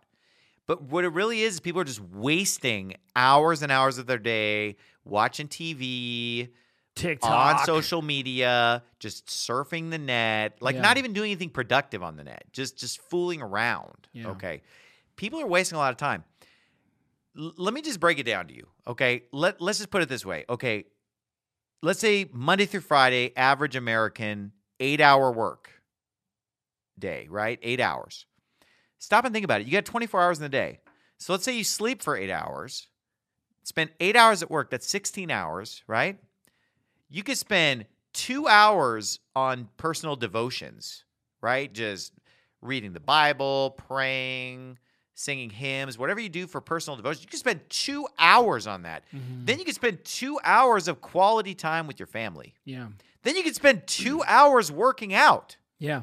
And then you could spend 2 hours on just your personal needs, like, say, taking a shower, brushing your teeth, eating breakfast, eating lunch, eating dinner, whatever. 2 hours of time with your family, 2 hours of time with the Lord, 2 hours of time working out, 2 hours of time, on your personal needs, and 8 hours of sleep and 8 hours of work. And you could do that 5 days a week, let alone the weekend. You'd have even more time on the weekend. Like, how do people say they don't have time? Yeah. Or I think it's you just say, an excuse not to go to the or gym you say and like, hurt themselves. okay, well, I work a 10-hour day at my job. Okay, so you work a 10-hour day at your job, 1 hour of personal devotions. And you think most Christians are spending an hour of personal devotions? Because they're not. I wish they were.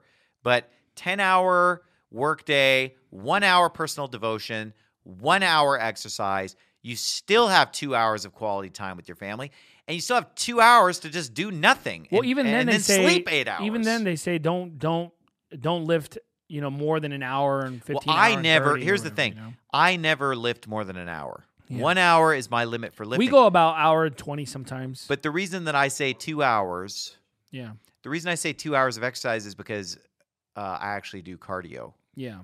As well, unlike you.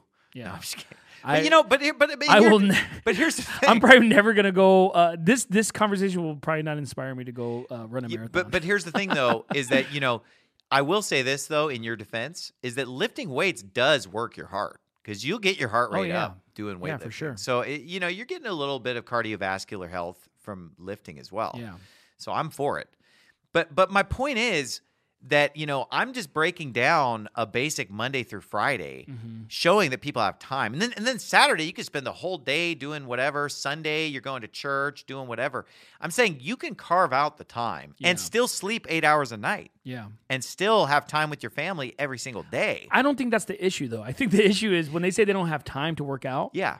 It's just a matter of they're either lazy. But even just breaking down those numbers, I haven't even gotten into multitasking yet. Okay. Now, let me tell you how I multitask at the gym. And I don't know exactly how you lift, but when I lift, I take 3 minutes of break between each set. Yeah, that way I can hit the set the hardest. Yeah. And give it everything. That's what I do. So I give it everything and then 3 minutes. For the working sets, we take about 3 minutes. Yeah. And then if we hit a PR or something, and let's say, for example, when I hit 340 on the deadlift and I was going to shoot for 350, I took like a 5-minute rest. Yeah, you take longer, of just course. a little longer, but no more than 3 minutes on average. So when I go to the gym to lift heavy weights, the way that I do it is, I do one body part per day per week. So I have chest day, back day, shoulder day, leg day, arm day. The only day I don't take 3 minutes is on arm day because I rotate between triceps and biceps. So I do like a circuit training on that day. So I'm only waiting like a minute and a half between sets or whatever. Yeah. But on the other 4 days, like I'll do 3-minute breaks between every working set. And during that 3 minutes, I read my Bible. Yeah. So that's a devotional time for me. And so, I'll usually get through at least 3-4 chapters reading the Bible usually in another language, so it takes a little longer for me because I'm not reading it in English, so Yeah. it slows me down a little bit. So right now, like my gym Bible is Portuguese. So like I go to the gym, like this morning, I lifted weights this morning at the hotel. Yeah. And I started in John chapter 11 and I got through chapter 15 in Portuguese just between sets. So I'll just lift heavy, and then you got 3 minutes to do nothing while you're waiting. And, I know you guys are probably talking and fellowshipping, which is great, but I'm by myself when I lift, so I just read my Bible. You're basically saying you can kill two birds with one stone. Yeah, You can be productive in between so your heavy lifting. A lot of people would bring up their commute as like, oh, well, 8 hours of work, but what about the commute? Okay, but here's the thing about the commute. Let me give you two options. You can listen to the Bible. 2 options for the commute, okay? Number 1, if you drive on your commute, then you listen to the Bible. And then that's your devotion time. You could sing hymns, you could pray, you could listen to the Bible on audio. You can learn a new language, you can do Pimsleur. But I'm saying, like, you can easily combine those two things. But what I would strongly encourage, and I know this is not your thing, so you're going to tune me out right now, but basically what I would encourage is just quit driving to work. Well, just get to work on your own energy, whether that's walking. If it's close, you could walk. You could run if it's close or walk. Or you could ride a bike or whatever. So if you can get to work on your own steam. I'm not against what you're saying, but the thing is, the church the gym and the church or the building is like 4 cities away from where I live. So well, then for you, it's an audio Bible. Yeah. Or whatever. Sure. I'm just saying, like, you can do things on your way there. The commute never has to be wasted. Yeah. Because either the commute can be a devotional time with the Lord, it could be an educational time where you're studying, or it could be physical training if there's a way. And obviously, some people don't have a shower at their job. You kind of need a shower in order to do it that way. But I would encourage people to just bike, run, walk, whatever, get to work on your own steam if they have a shower. Yeah. And then boom, you just killed 2 birds with one stone. Yeah. So I'm just saying, like, there's a way to work it in. Yeah, absolutely. It's the same reason people say they don't have time to read their Bible. Yeah. You can work in the Bible reading, you can work in the exercise, no matter what your situation. I think at the end of the day, a lot of people will make those excuses not because they don't have enough time, but because they don't want to make time or they're lazy to do it. So they kind of, the easy way out is like, well, I can't work out. I don't have enough time to go work out. Yeah. I don't have enough time to do these things. I think at the end of the day, it's just laziness, a lack of motivation. Or like, oh, well, I got to spend time with my family. Yeah. But here's the thing. Sometimes you can involve your family. Yeah. If they're into it. Right. Now, if they're not into it, then I will find say another this, way to I will say this. multitask. In order to start a workout regime, whether that's running or lifting weights, you do have to have a level of commitment. There has to be a commitment when to you have the to have program. goals. Yeah, and you have to have commitment to those goals. Yeah. Like you have to kind of be a self-starter. You know what I mean? Like no one's going to get you out of bed. No one's going to tell you to go do it. No one's going to force you. Like you have to make yourself go do it. Well, good, because it builds discipline. I'm just saying, you have to basically be able to be disciplined and commit yourself to the process, to the program in order to reach those goals. So here's another point that I want to make about health and fitness and exercise. And again, this might be something that you're not necessarily into.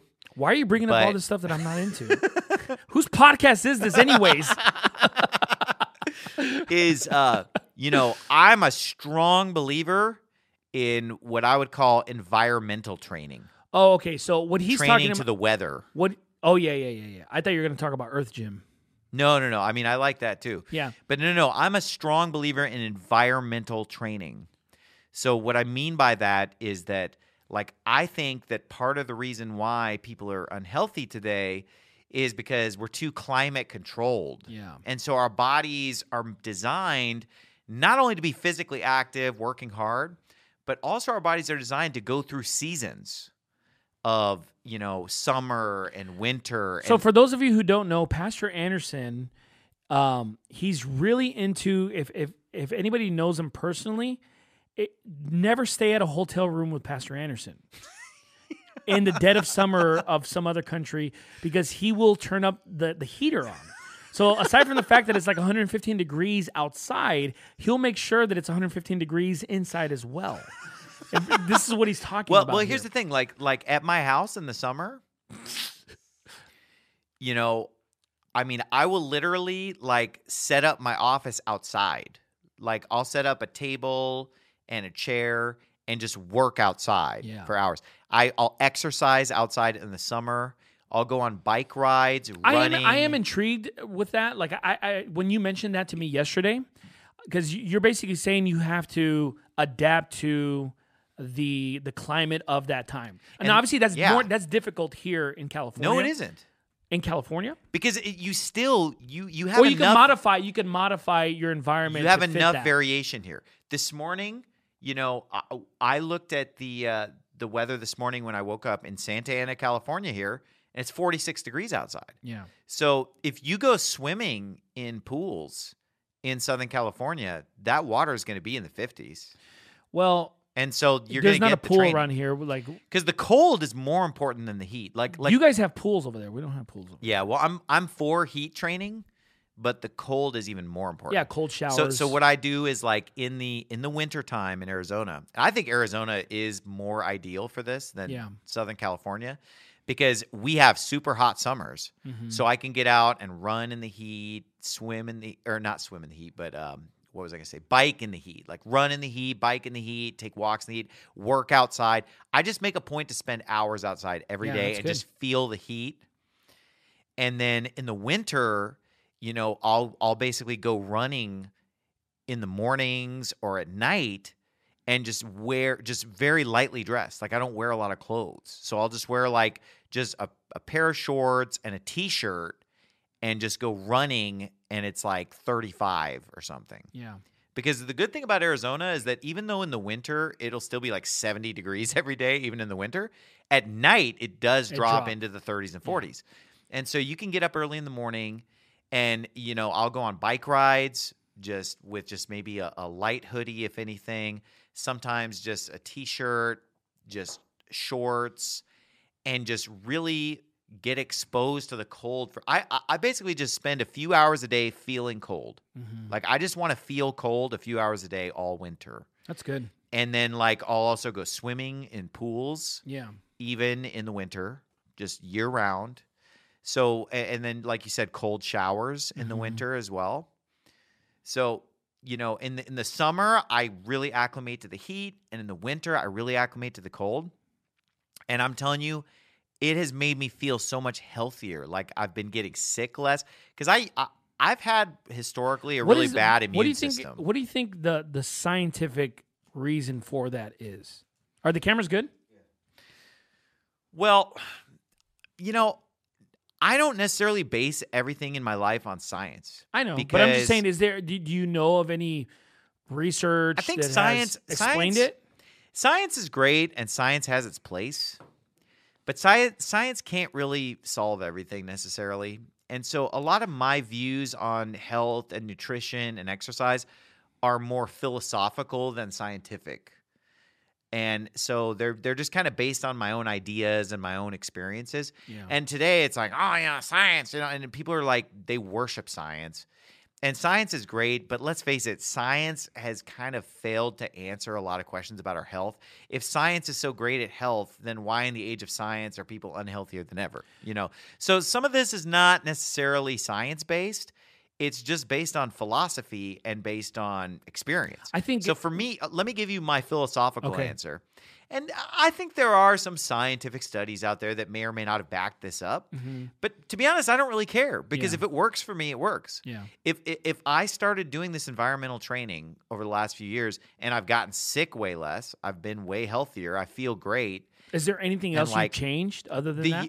Well, I would say the biggest change I made in the year 2021 was I ramped up my environmental training of just being hotter in the summer and colder in the winter. And I got sick less in 2021 than any year of my life. And I'm just feeling great. And I feel like it really helped my immunity. And I think there is some science floating around out there somewhere about it. But here's my philosophy. My philosophy is that our bodies are designed to struggle. We're designed to handle the heat, to handle the cold, to pick up heavy items, to walk all day, to work all day. We're designed to work, like we talked about with exercise, but we're also designed to withstand the elements. Yeah. And I feel like because we've gotten so climate controlled, it's like our body doesn't really have anything to fight. And so then our body basically, like, in many ways fights itself. It's sort of like if you have an external enemy, it really causes everybody to unite. Like, let's say the church was under attack, then the church would kind of band together and unite, right, against that common enemy. Whereas, like, let's say, there's no enemy, then the church could just start fighting within. Yeah. Do you understand what I'm saying? Yeah.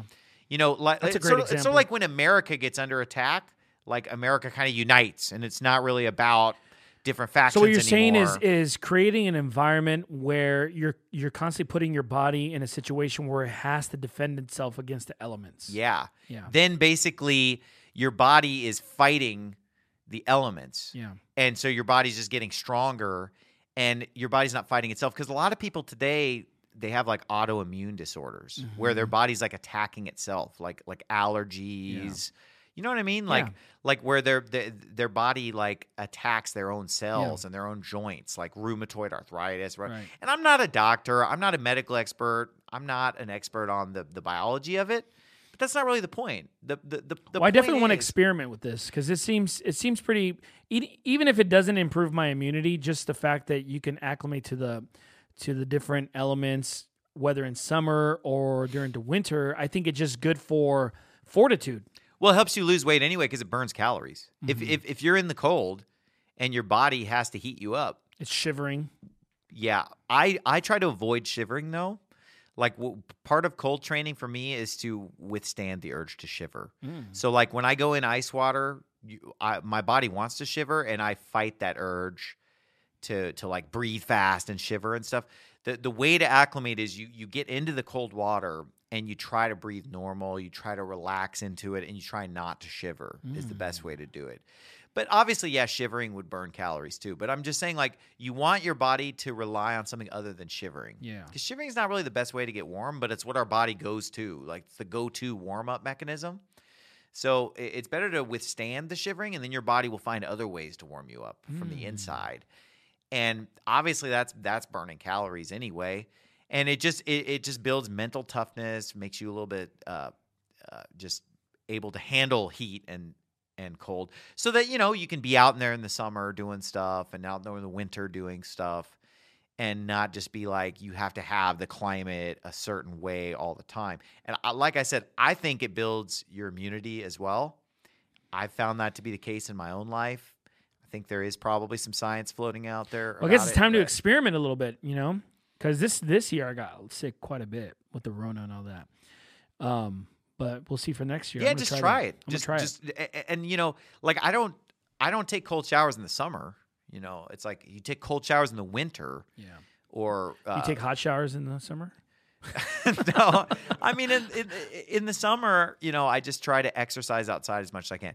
Now, some people might think like, how is that even possible to run when it's 115 outside, or to bike? And the key to doing it is to stay wet. So what I'll do is like I will jump in the pool with my clothes on and then run. And then I've got those wet clothes, and it's like a swamp cooler kind of. And after about 30 to 40 minutes, it'll be dry as a bone. Your clothes will be just dry in like a half hour. So I'll go on bike rides in the summer. I just douse myself in water, and then 30, 40 minutes of riding later, I'm dry as a bone. Then I find somebody who has the sprinklers on, and I get in the sprinklers. Or if I can't, Honey, there goes that pastor again playing in our sprinklers. Well, I'm not talking about residential. I mean like commercial. I mean like commercial properties will have sprinklers or something. So I'll get in the sprinklers or whatever. I'll try to find bodies of water I can get in just to get drenched. Yeah. Or if I can't find any of that, I'll just literally just go to the gas station, buy a bottle of water, and just dump it all over myself and just do that and just keep going. One time, I kid you not, I ran 13 miles in my neighborhood. I had this 1.3 mile loop, and every 1.3 miles, I would jump in the pool. and it was 110 outside, and I went 13 miles just by dipping every 1.3 miles. Jump in the pool, keep running. Jump in the pool, keep running. And I just kept going. And so that's the secret in the summer. And then after you do it a lot, you can kind of get to a level where you don't even necessarily need to get that wet. Where like you start just getting used to it to where like you only have to get wet when it gets really hot or if the workout's really long. But your body adapts fast.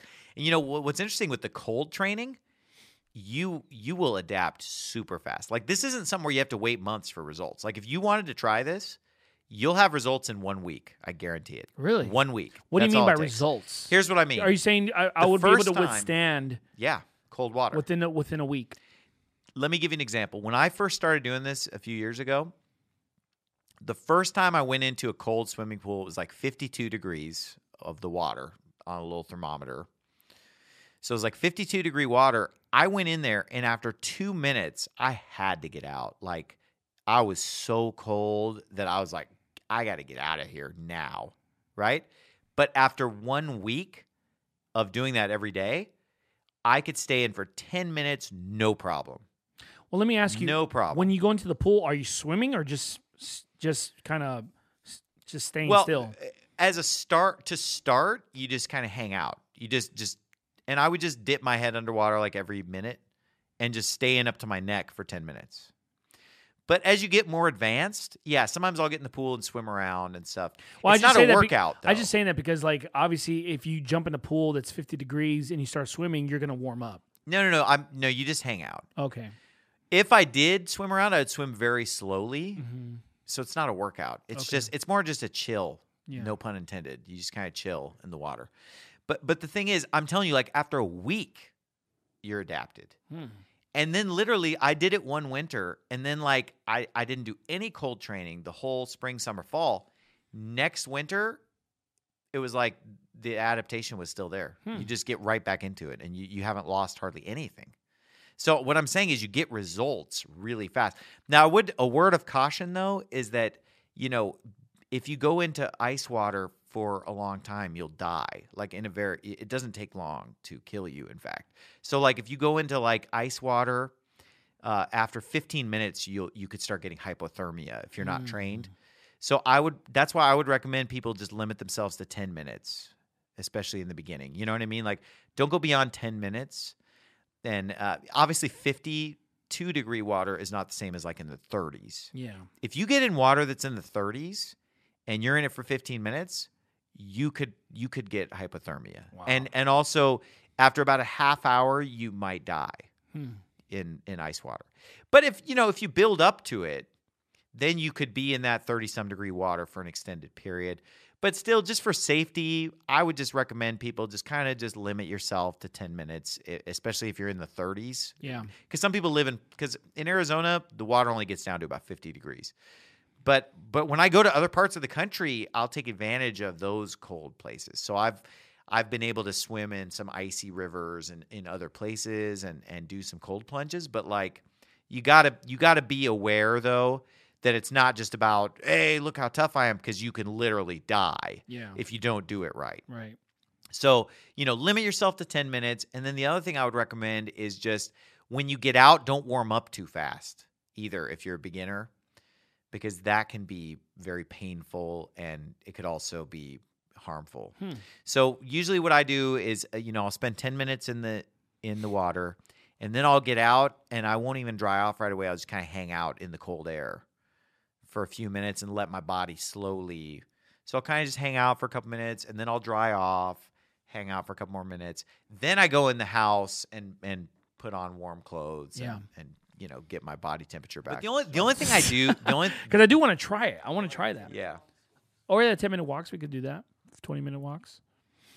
But 20 minutes in the 90 degrees isn't that's not going to cut it. He's not for that. That's like me lifting his deadlift. You know what I mean? Like that's not really going to cut it. That's like, come on. Can we do something something challenging here? This lightweight, So maybe we'll start running. Maybe. I just want to try it though. I do want to try that. That sounds pretty interesting. I want to see if it affects me for the 6th season coming in 2022 or something, we'll see if it actually works. So I mean, it worked for me. yeah, And maybe it's just a coincidence, yeah. you know. Either way, But I mean, I don't let's care. say let's say it doesn't help my immunity. It's still good for fortitude reasons. you know, Yeah. to just make you stronger, withstand the elements. It may be a coincidence, Put but, your body in a position where it's uncomfortable. but It's always good to do that. I feel like it's helped me a lot. And I just Do you I know feel better anybody than ever. else who they've tried that and it's helped their immunity? I mean, I don't know anybody personally who does this to themselves, This except doesn't my sound son. very valid. I don't know. My son Solomon, he's into it. I Like don't know how much credibility this has here. my son Solomon, he does all the cold training and stuff the same And way. it's helped his immunity and all that? I mean, he's always had great immunity. Oh, okay. So, you know, he grew up just he's Not got vaccinated and well, he's all got great genetics, and he just grew up eating healthy and being physically active, and you know, Yeah. so he's got a lot going for him. sure. Obviously, Well, I will definitely try that. That's pretty awesome. Sounds very uncomfortable. yeah. I mean, another thing that I believe in philosophically is every single day I like to do something that I don't want to do. Yeah. You know what I mean? Just Mm-hmm. every day I just force myself to do something that I don't want to do. Yeah. Take yourself out of your comfort zone. Yeah, just Do take something hard. just don't always take the path of least resistance. Yeah. You know, so I typically like to every morning pick a task that I've been dreading and just kind of get it out of the way. Yeah. So I hope that this podcast has helped people just maybe think about making some changes to improve their health a little bit, or Absolutely. start some kind of exercise. And here's the thing: if you're not into lift, I do think that the best place to start is lifting. Like if you're only gonna do one thing, if you're only gonna exercise one thing, I would say lifting Yeah. is the most important. But if you're not into lifting, no problem, because there's running, there's swimming. I swim laps almost every week. I run every week. I lift weights. I bike. Or you can I get do all into of it. you can get into martial arts. You can get into boxing, Yeah. Muay Thai, kickboxing. Or if you don't like striking, you can get into Brazilian Jiu-Jitsu, which is really good on the body. Just find anything you like. Something to make you do something physical, to exert your body Yeah. in some way, fashion, or form. You know, it's just you need to do something with your body. And I'm not one of these people that says like, oh, you got to do this workout and don't do that workout. Because to me, the workout that works is the one that you do. Yeah. So if you like doing it, you know, then great. I mean, except there's a few things that I would just say right now that I'm just against, which is using the machines at the gym are a big no-no. Like, do not use the machines at the gym. Like, I'm just against that right away. Like that Isolating muscles. That is not a real workout. Like, don't do isolation exercises and don't use the machines. I would say, like, that's a hard and fast thing for me. Yeah. The machines, for people who don't know, the machines will isolate a muscle. It's more so for body composition than anything else. Whereas the heavy lifting, such as the big three, they're more so for getting strong. Well, you have to use free weights. Yeah. free Or weights. body weight exercise. I'm all for body weight exercise. Pull-ups, push-ups, sit-ups, Yeah. all that kind of stuff. Free weights, dumbbells. Burpees, whatever. Yeah, free weights, dumbbells is what you need to be using. But like the machines are dangerous. They're harmful. You don't build muscle. Like you feel like, oh, I'm working so hard, I'm building so much muscle. They don't work the stabilizing muscles. And you've got if you're not working the stabilizing Like the muscles, leg press, for example. The leg press is not a good the machine. leg press is hazardous. Yeah, The leg for your press lower is back. dangerous. When I was Which is funny because people will say like deadlifting is really bad for your lower back, but it's actually like the leg press is actually yeah. really When I was 12 years old, we had a leg press at our school, a leg press machine. And we would load up like 400 pounds on the leg press. And I was like this skinny kid, and I'm just like leg pressing 400 pounds. because it's not real. It's not a real workout. Like you can't lift 400 pounds. But with the leg press, you can. Yeah. Dude, I'll get on the leg press. I'm just piling up hundreds. You just keep adding hundreds of more pounds. You just keep being able to lift it. But then you go over to the squat rack and you've made zero gains. Yeah, it doesn't. It does not translate. Yeah. One time I experimented one time. I spent like 5 or 6 weeks using the leg press. And then I went to the squat rack. I hadn't even gained an ounce on the squat rack. Yeah. Like the leg press is a joke and it's dangerous for your back because you're lifting these insane amounts. Whereas, like, for example, like I've noticed that my deadlift has gotten stronger only because my squat has gotten stronger. Like my squats Yeah. have helped my deadlift tremendously. And those vice things versa. all transfer because you're actually building real strength. Yeah. Whereas this fake strength that you build, and the worst machines are like the bench press machine, the military press machine. Those machines are horrible. Like, you just grab the dumbbells and do it the real way. You talk about like the Smith machine? Yeah, or the pec deck or whatever. Well, the Smith All machine is that really stuff. bad even for like deadlifts and squats because what did you say, Ulysses? Like it kind of messes up your form, right? Yeah. It only moves in one manner. It's these real unnatural movements. Yeah. You can get injured. It's unnatural. You're not going to make gains. Look, if I go to the gym, I don't want to waste my time spinning my wheels. Look, so fight I not as one that beateth the air. Yeah. Not as You one know. that used the leg press.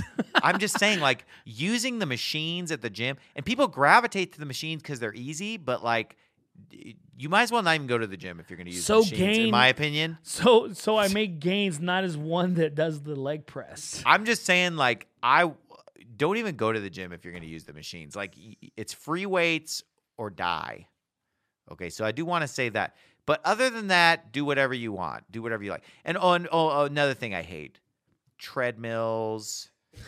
They make no sense. Like, the whole Amen. world. Yeah. Like, but hold on a second. Why would you run on a treadmill when you could just go outside and run? Okay, see now. And then and here's what. And here's What? people's excuse. Yeah, they drive around the parking lot trying to find the closest parking spot so that they can get on a treadmill. But here's the thing too about the treadmill. People's excuse for using the treadmill is like, well, what about when it's too hot? What about when it's too cold? Okay, back up this recording 20 minutes. If it's cold or hot, that's just better training. Yeah. No treadmill. I would rather run in place Hey, I'm all for than you. to run on a treadmill. Yeah, amen. Jump No rope. running. Jump rope, yes. Treadmill, no. You don't have to worry about me getting on a treadmill. It makes no sense. Exactly. I agree. All right. 100%. I'm not as against the treadmill as I am against the machines, the weight machines. Yeah. But treadmills to me are just boring anyway. Yeah. Yeah. I agree. And you don't take any supplements. You don't do any pre-workout. No. You don't take any. What was The most that? radical thing I take is a multivitamin. I told you one time I did some doping before a workout. You which went to was, go get some Starbucks. I drank a caramel frappuccino from Starbucks. That was like the most radical doping I've ever done. You don't do pre-workout or creatine or Nope. anything of that nature. Never. You're all natty. Just food, water, and a multivitamin. He doesn't, folks. He doesn't even use shoes when he runs. Can you believe that? But He's and all then natty. I mean, we're talking about natty. He uses his feet. Sometimes I'll do like an organic, like all natural organic protein powder that's from like pea protein or whey or something. Pastor Anderson's kind of but boring. it's all like he's a boring. He could be a Mormon when it comes to like these matters.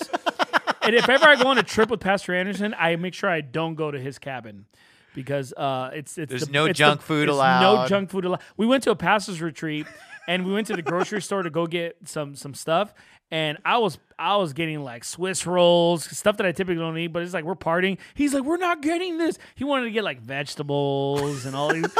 It's the Joseph Smith cabin. You know what I mean? No sodas, no nothing. Yeah, there's no Cokes. There's no coffee. candy, no nothing.